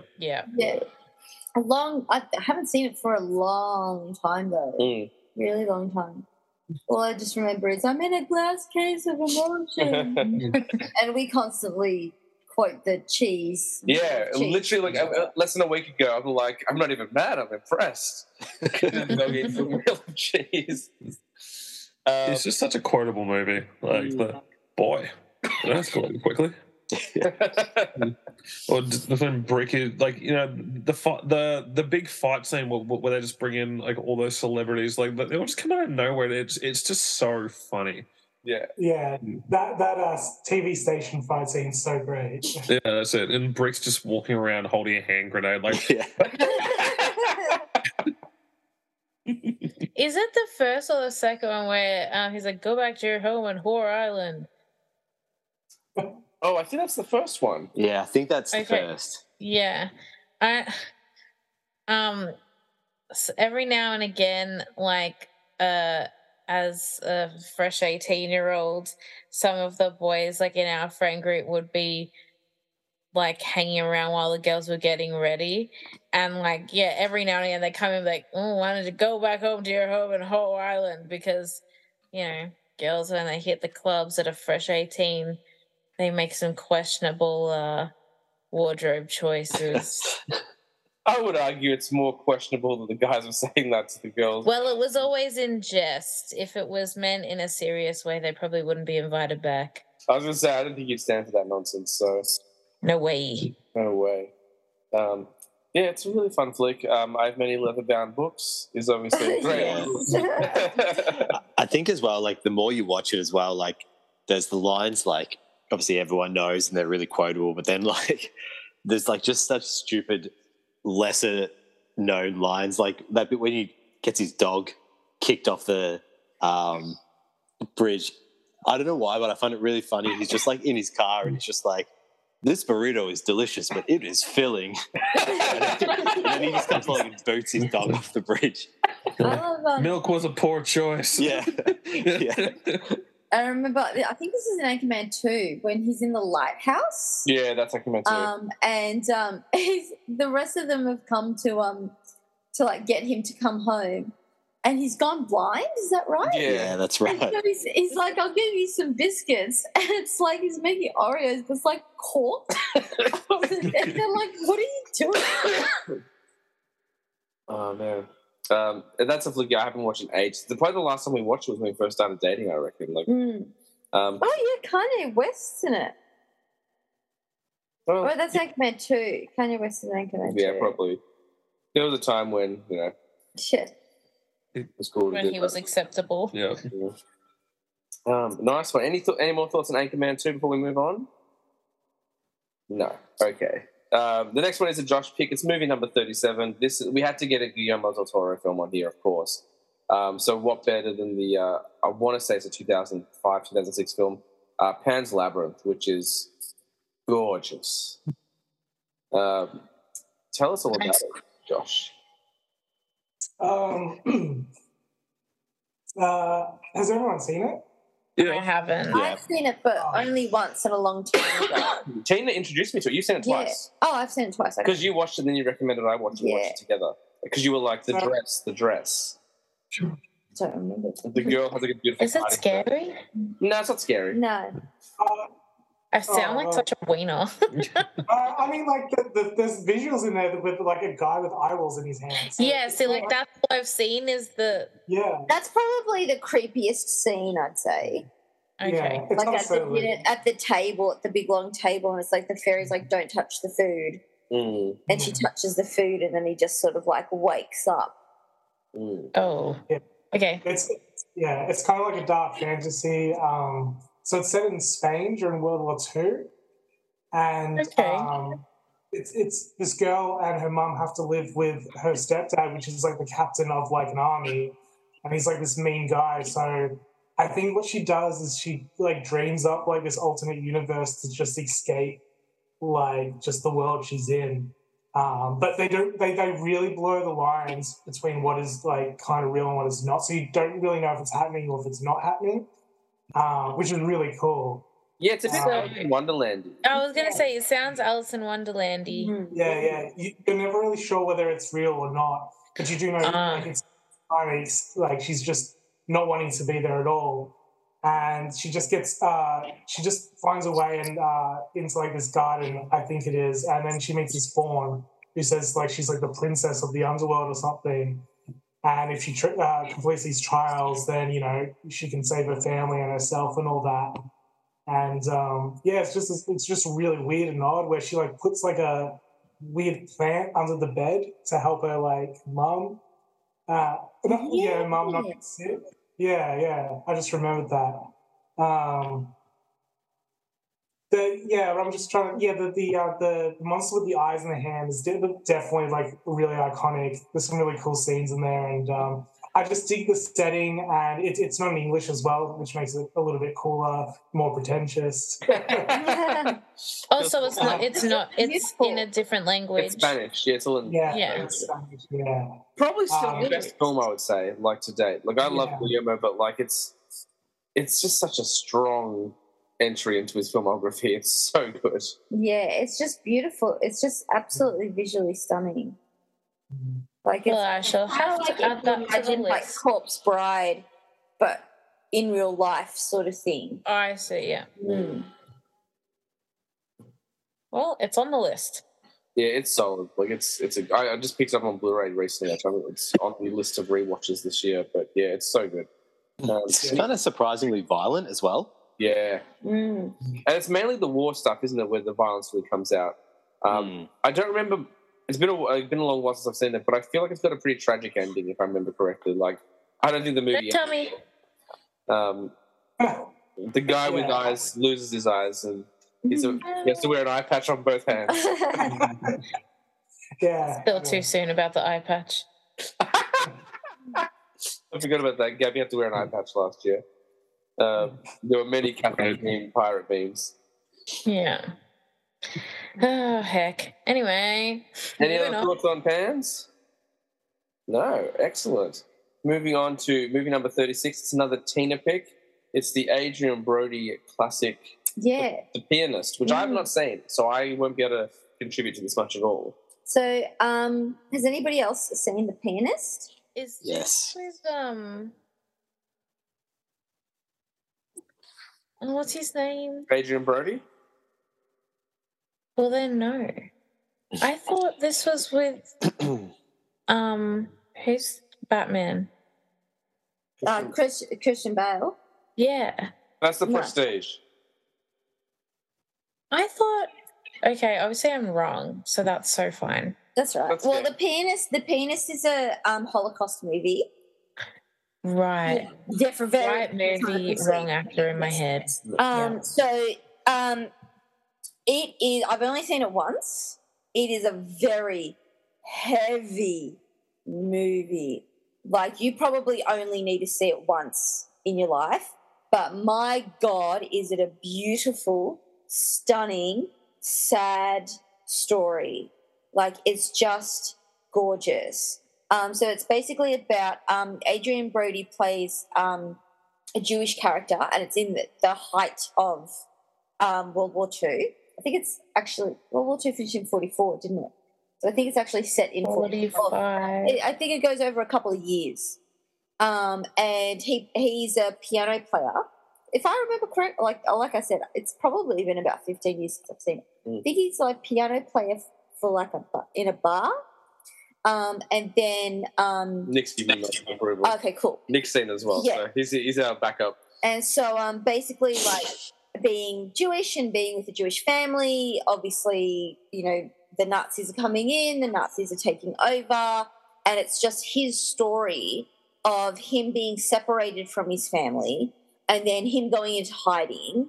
And so his family is sent to concentration camps, and he manages to escape having to go to that through hiding. And it's just the whole movie is just him hiding and him going from place to place and people giving him up, and then he has to like hide in walls and all this kind of stuff like that. And he learned how to play the piano for this movie as well. He won I'm pretty sure he did. Academy Award. Yeah, he did. Yeah. He lost a crap ton of weight as well, because by the end of it, the war's finished and he's completely emaciated and just like haggard and he's like cutting. There's one point where he's like cutting a potato into like eighths. Like just eating an eighth of a potato. Or something that's like that. right, because that's all he had. Pretty brutal. And so he can only eat like an eighth of a potato a day because there's no access to food and all this kind of stuff like that. And I can't remember if this is how it ends, but I feel like the final shot is like him walking down the road, like the war has finished, and he's just like staggering down the road. Is that right, Nick? It's been a while since I've seen it as well. I'm not sure exactly, but like there's that scene that really stands out to me is I think Warsaw must be getting bombed or something like that, because he's kind of escaping at night and he finds that piano out, like it's out in the open, and he starts to play it, and this German officer comes and just starts listening to him play. It's a really beautiful moment. And it's just a stunning film. Like, I haven't seen Schindler's List, but I would say this is my version of Schindler's List. And because it's so harrowing, and because obviously, like, all of this stuff happened, I think it's a really important film to watch, because even though it's so saddening to watch it, it's just so poignant and it's so beautiful. And it has so much pathos in it that you just it fills your soul in a sad way, if that makes sense. Like, it makes you be so much more grateful for your family and for your loved ones and how safe you are and how we don't live in that kind of time. And it's just stunning. It's just a beautiful film. But yeah, really, really sad. And very quiet as well. It's a very quiet film, and so it allows all the piano pieces to really sing throughout it. And it's always been a movie that's something that's been on my list to watch. I have heard that it's that like you said, it is very, very heavy. But yeah. Because you see clips that pop up on YouTube and Facebook and stuff like that. Like, it's quite a known film as well. Definitely something that I'm going to give a watch. Despite, I guess how impactful the movie is, if that makes sense. Yeah, and that's the thing. Like, I mean, Holocaust movies are always going to be like that. Like, you have to prepare yourself to watch Schindler's List. You have to prepare yourself to watch The Pianist. But if you prepare yourself, you go, okay, I'm in the mood to watch something like this now. You'll really enjoy it, I think. Okay. I want to watch. I think, like, I really enjoy those types of movies. Like, not in a way that's like, hell yeah, boy in striped pajamas, I'm down. Yeah.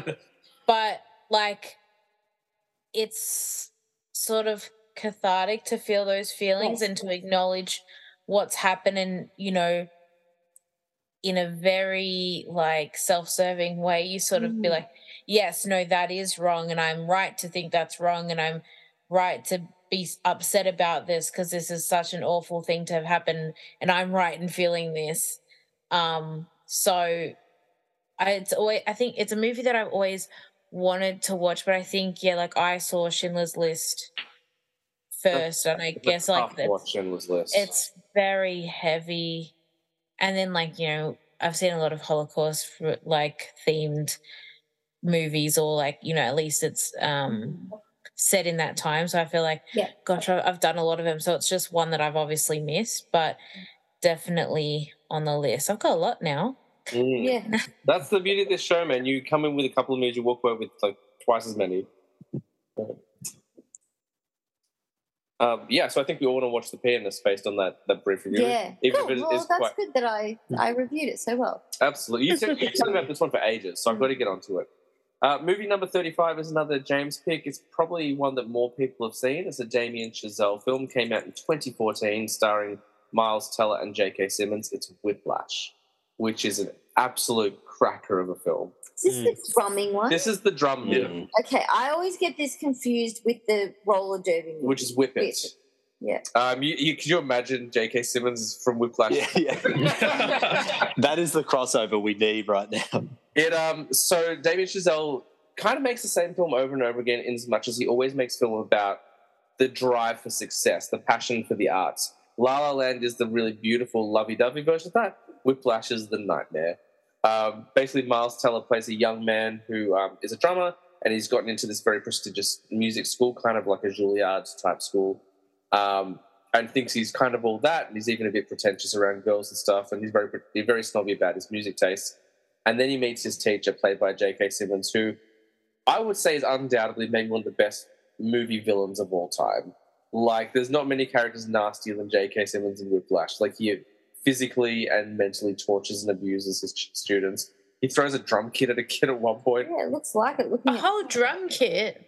Or like a cymbal or something, but like it's pretty full on. But okay. Yeah, but I haven't seen it. It's so good. Like, it's a film that I never really hear anyone talk about, but I think J.K. Simmons won the Best Supporting Actor for it. I remember his speech because, like, give your parents a call tonight or whatever. Like, he was trying to be like all friendly and lovely after that monstrous. I'm pretty sure, James, that he like swept every award for Whiplash. I'm pretty sure he won like everything. It wouldn't surprise me. And like the ending, I won't spoil it for those who haven't seen it because it's a great flick. But like, there's a twist where you kind of like you think it's going one direction, and Damien Chazelle pulls the rug out from underneath you, and it's such a like cringy, like upsetting turn. Sorry, I was just going to say, I have this thing where, like, if there's a cringe scene in a movie, and, like, if I know what's happening, I will skip it because, like, I can't physically bear to watch something like that. So I just know when I am watching this, I'm just going to be like this in my own body. Well, the point of the scene is humiliation. Like, it's very much a humiliation scene. Okay. It's such a stressful film. Like, especially when he's running late to the performance, he gets hit by the car. Which is like, that's not even a spoiler because like it's just something that happens in the movie. Yeah. But if you're like into art or you've ever been passionate about anything, it's a really interesting take on the narrative of what, doing whatever it takes to achieve your goal. And like, Miles Teller stands pretty much toe-to-toe with J.K. Simmons. Like, obviously, J.K. Simmons, did sweep the awards run that year. But, like, you'd be hard-pressed to find someone who could actually act opposite him because it's so easy for him to take control. But Miles Teller, like, really steps up and stands toe-to-toe with him. It's fantastic. It's a great flick. Like, everyone should watch Whiplash.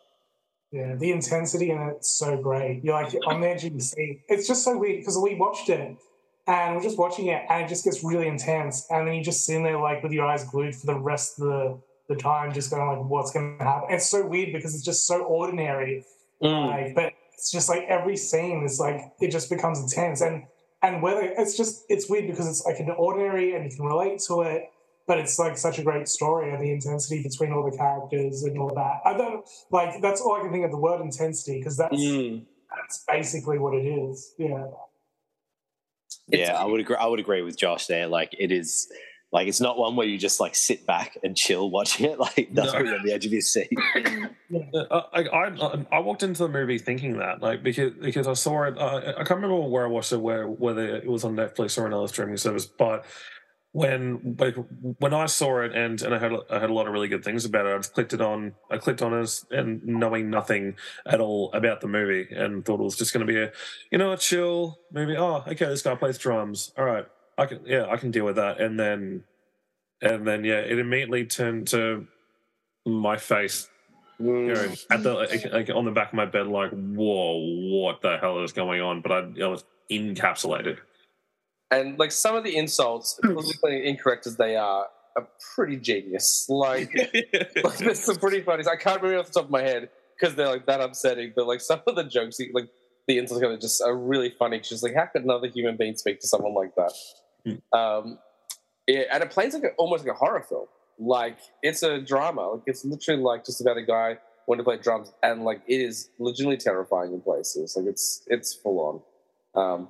But I like that at the end of the film, though. It's like pretty ambiguous about, like, well, as harsh as his methods are, do they work? Because if you look at where Miles Teller's character ends up in the film, he's like a mini Simmons. Yeah, he really is. Just a madder, more scary J. Jonah Jameson. Yeah, that's the version of J. Jonah Jameson I want to see now. Like, he's literally like Spider-Man. Yeah. Excellent. I'm glad a few people have seen it, and those who haven't, definitely go up. Like, it's so good. Let's bring up I think it's a Nick pick. It might be a Josh. I'm pretty sure Nick picked this one, though. We've got to get some Nolan in here. So I would say this is arguably Nolan's best. It's Interstellar. Yeah, one of my favorite films of all time. Obviously, like, if anyone's listened to like one single episode of James's podcast that I've been on, although my love for Christopher Nolan, going back to like any podcast we've done in the last like 7 years. Yeah. So this basically follows a group of astronauts. So the planet Earth is dying, and this group of astronauts set off into the cosmos to find a new home for humans. And I just think it's a really special sci-fi film. Like, it's got really great practical effects. Like the score, all on an organ. Well, most of it's on an organ. Is pretty phenomenal as well. Yeah, definitely a classic. Have we seen this one? You haven't, but I have. Okay. It's a film that I put off for the longest time because it was long. Like, it's a 3-hour movie.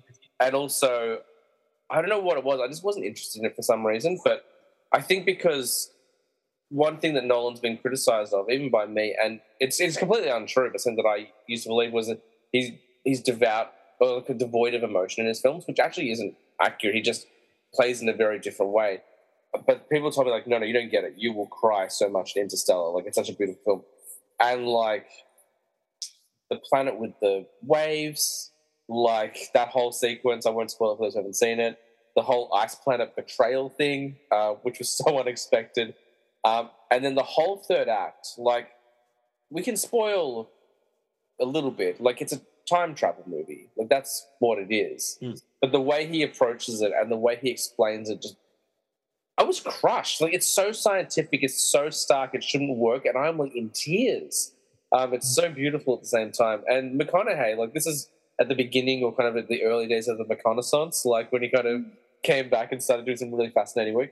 He's on fire, but like everyone in this flick is so good, and it's just it's a feast of a film. It's just so enjoyable. And I think as well, like, I mean, if you haven't seen this or if you haven't seen it in a while, like, there's no way you'd remember this specific bit, but James just mentioned there's a betrayal on an ice planet, and basically, and I can hear how much of a nerd I am as I explain this scene, but they have to escape this ice planet, and they have to re-dock to a space station that's spinning out of control.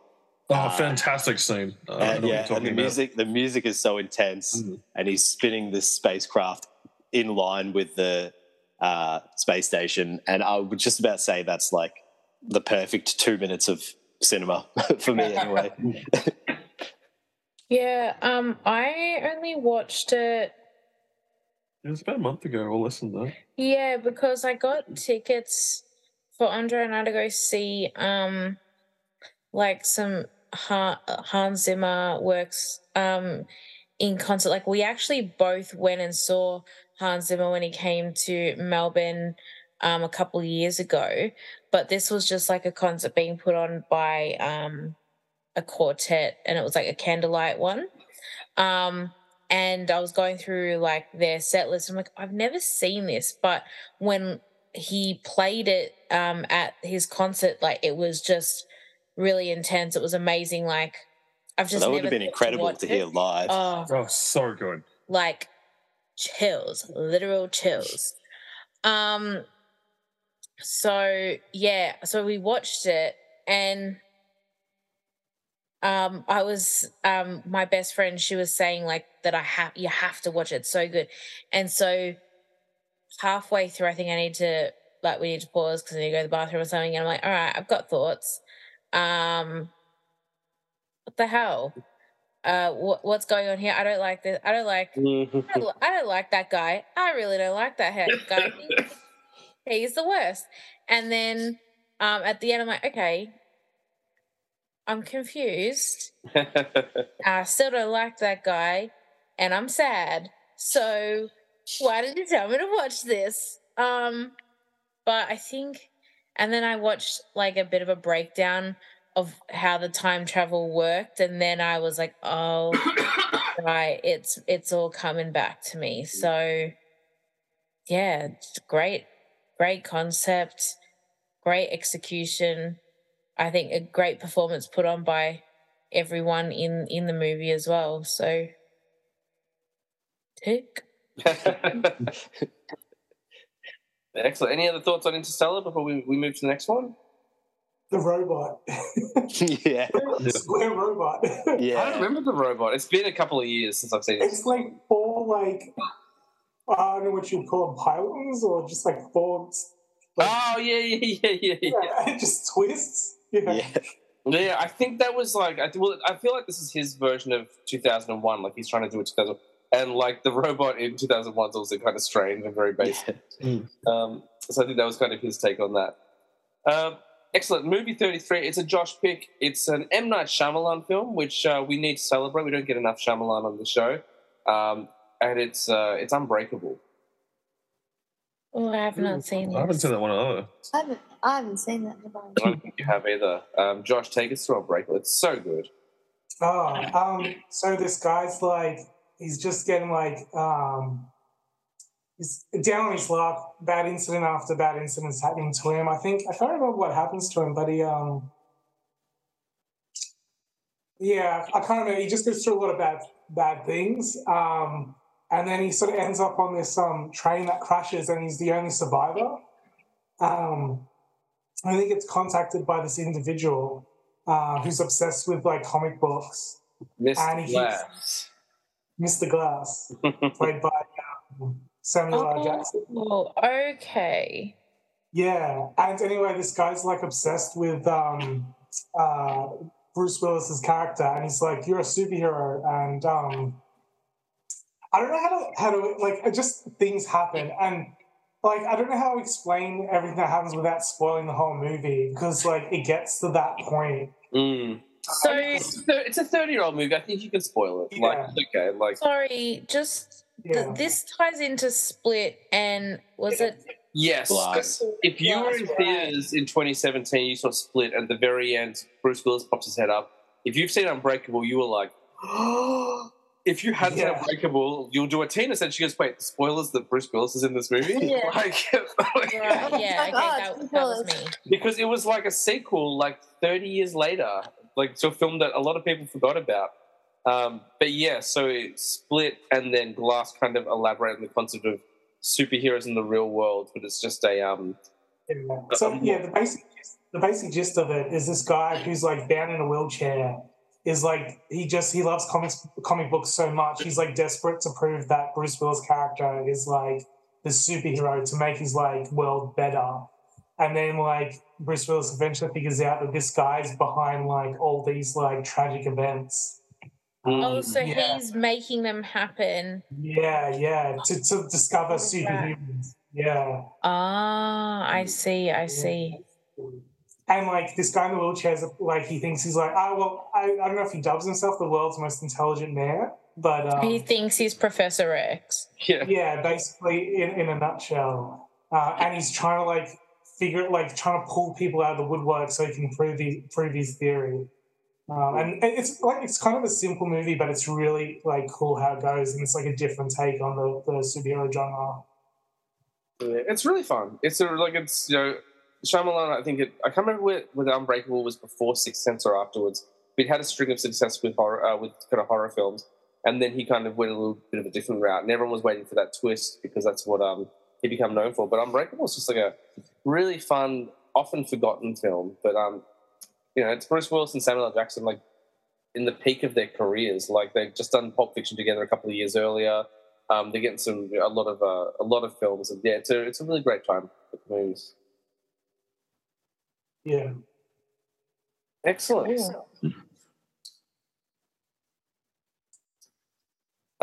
Excellent. So the next one is a Tina pick, which again I think is going to be a film that everyone's seen. It's a James Cameron film. It was the biggest film of the 90s, I think, and it's I can't remember. Titanic. Oh, of course. Yeah. I was like, who's James Cameron again? Tell us about Titanic. Right, so it's based on a true story. I'm not sure if you know this, but basically, like I was because we were talking about doing this podcast, and I was teaching my class, and the room next to me, they have their media class on at the same time as me, and they're studying Titanic. And so I was watching it, and I was like, you know what? That really is one of the movies you do have to watch before you die. I think it's so epic, it's so huge, and it's so monumental that you can't have gone through your life and not have watched it, I think. Like, the minute that you say to somebody, show me a scene from a famous movie, what's the first thing that they do? It's like the arms out at the Titanic, sort of thing like that. Or paint me like one of your French girls. Yeah. Yes, exactly. That's one or the other. Hand going down the glass and all that sort of stuff like that. And, I mean, obviously it's a massively long movie, really long movie. And I could give or take the whole grandma diamond necklace but at the bottom of the ocean. Like, I understand we have to have some sort of, like, driving force behind the thing. And obviously, like, up in all the stuff that's happening with Billy Zane and what's the actress's name? Kate Winslet. Kate Winslet, of course. Billy Zane and Kate Winslet, Leonardo DiCaprio before, the iceberg actually hits, and all that sort of stuff like that. Or building all that drama, building all that romance, building all that intrigue and stuff. And then, once the iceberg hits, it's like fucking free for all in terms of action. But I always remember, obviously we don't need to talk about the action because we've all seen it. Has anybody not seen it? I don't think anyone on the planet has not seen it. Yeah. Do you know what I mean? But I always in cinemas that often. Yeah, that's right. But I always remember, like, I don't know if you guys knew the little bloopers and the little goofs. So, like, there's one where, because they had to build, like, models of the Titanic and everything. And a lot of it's done, with CGI back then and all that sort of stuff like that. But a lot of it's also done with practical effects. And there's one where, like, the way that the camera is shot and the people are falling and one person hits into the big pipes, those massive pipes that come out. But the thing is, the pipes are made of foam. Obviously, they have to be. And so he just, like, boings off it, basically, and it, like, bends because it's just made of foam. And I'd always like to watch, like, the little spoofy bits and the goofy bits in between. But, it's just such an epic tale on such a massive scale. And I want to say something as well, because everybody says that Jack would have fit on the door. And okay, yes, Jack would have fit on the door, but if he had gone on the door would not have floated. I think it would have been too much weight and it would have sunk, and Jack knew that, and that's why he didn't get on the door. Didn't they do this on Mythbusters? They did. Okay? Well, there you go. There you go. I'm just as smart as the people on Mythbusters. Well, also, you do weigh a bit more when you carry, all the performances of the last 2 decades on your shoulders. My favorite Titanic story is a really nerdy one, and apparently Neil deGrasse Tyson reached out to James Cameron, I think via email or something, and it was like, hey, he goes, I really love the movie. I just thought you should know that the map of the stars you put in the sky is not accurate to what the stars would have looked like. I saw that as well. And James Cameron was really offended. He's like, do you think anyone's even paying attention? But he's like, yes, I am. And then Neil deGrasse Tyson said years later on a re-release, he noticed the stars had been fixed, and he was like, oh, thanks for that or whatever. I just think that's a really funny story. I always like the stories that you hear of people thinking that Titanic didn't actually happen and it's just the big budget movie. Yeah, all the, I was going to say millennials, but I guess that technically applies to us, but the generation after.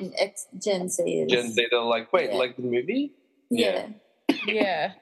I think it's obviously, as you said, it's based on a real thing, but it's surprising to me how many people think that the story of Jack and Rose is the real part of the story. Yeah, no, that's right. But there are little tidbits of real people that were in it, like the couple that died together. Yeah. And also the guy who only lived because he was so drunk that his body temperature was he didn't freeze to death. Yeah, exactly. And the people playing the music. That's it, yeah. Yeah. So, those sorts of things are really interesting. Obviously, Celine makes bank every time that song plays. Every time someone sings it, the movie almost doesn't exist without Celine. And she's not in it, but when you think of Titanic, you think of the song.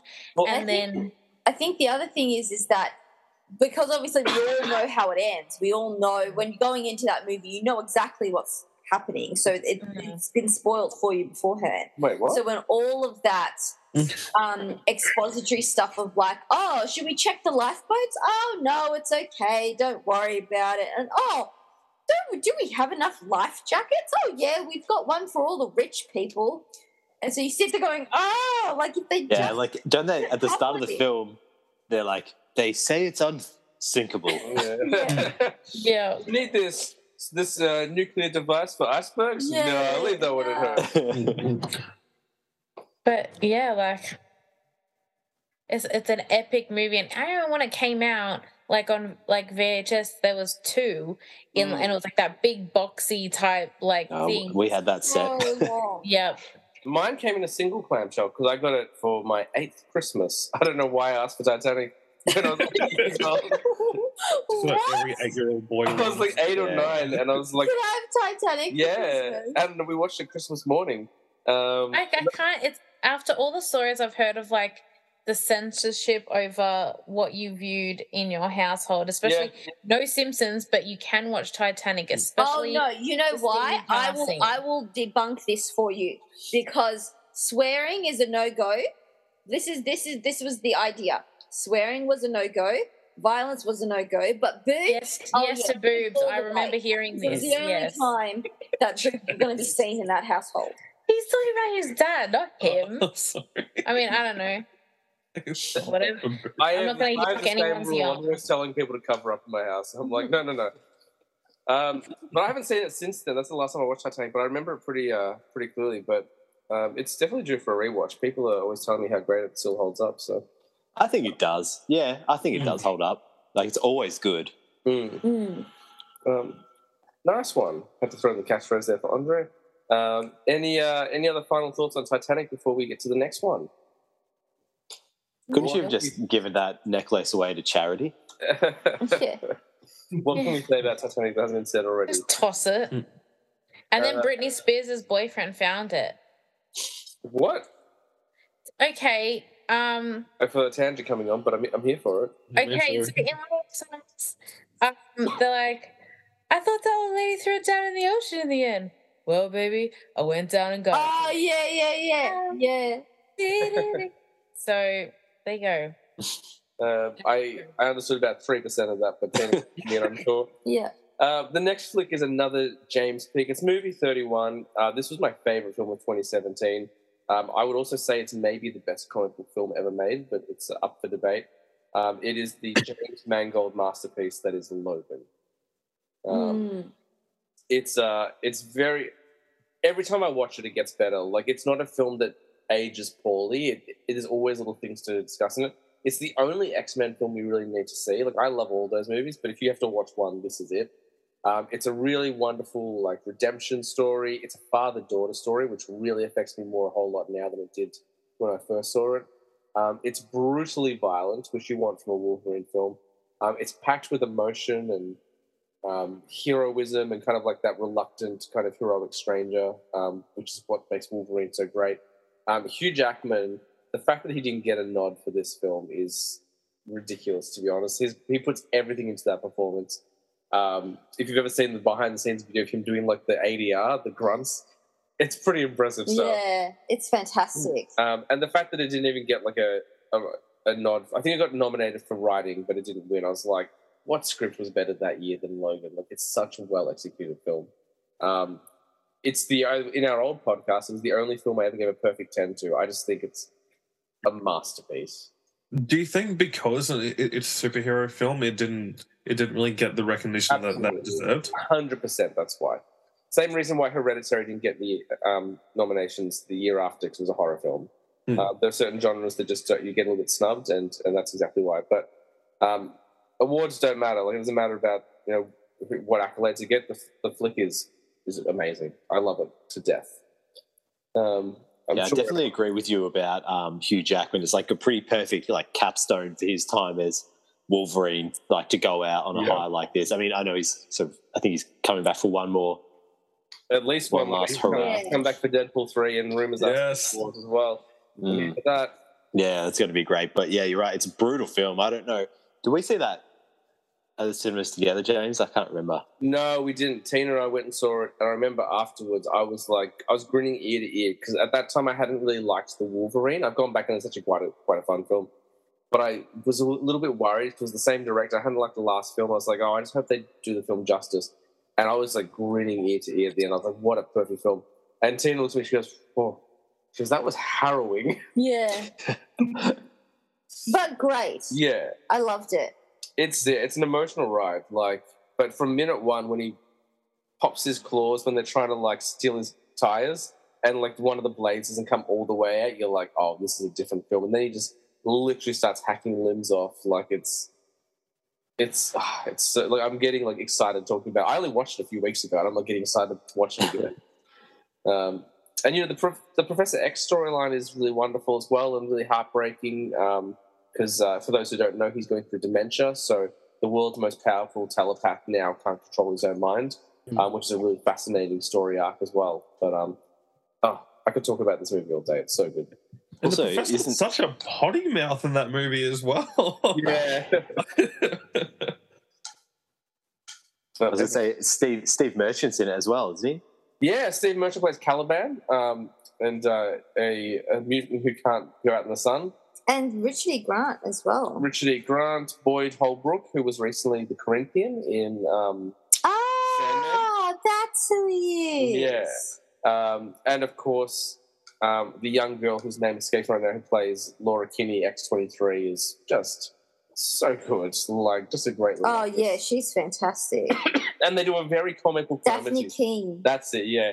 There's a very comic book moment that I did not expect to see in a movie like this, where at the end, when all the mutant kids are running away and they're trying to get away from everyone, Wolverine runs forward and he pulls his claws out. He goes into berserker mode, and then little Laura runs up his back and launches off. That was such a good shot. It's on the same level as like Cap and Iron Man using the shield and the blaster, but it's so gritty and like dark. It's an excellent film. I love Logan so much. Does anyone have anything to say other than me saying how much I love it? Well, you really appreciate it more if you grew up with those characters in the franchise, because at some point the X-Men are going to get rebooted with a whole different cast and stuff like that. So just to put an end to Hugh Jackman's Wolverine, aside from Deadpool 3 coming up, it was just such a wonderful thing. No, it's great. Yeah.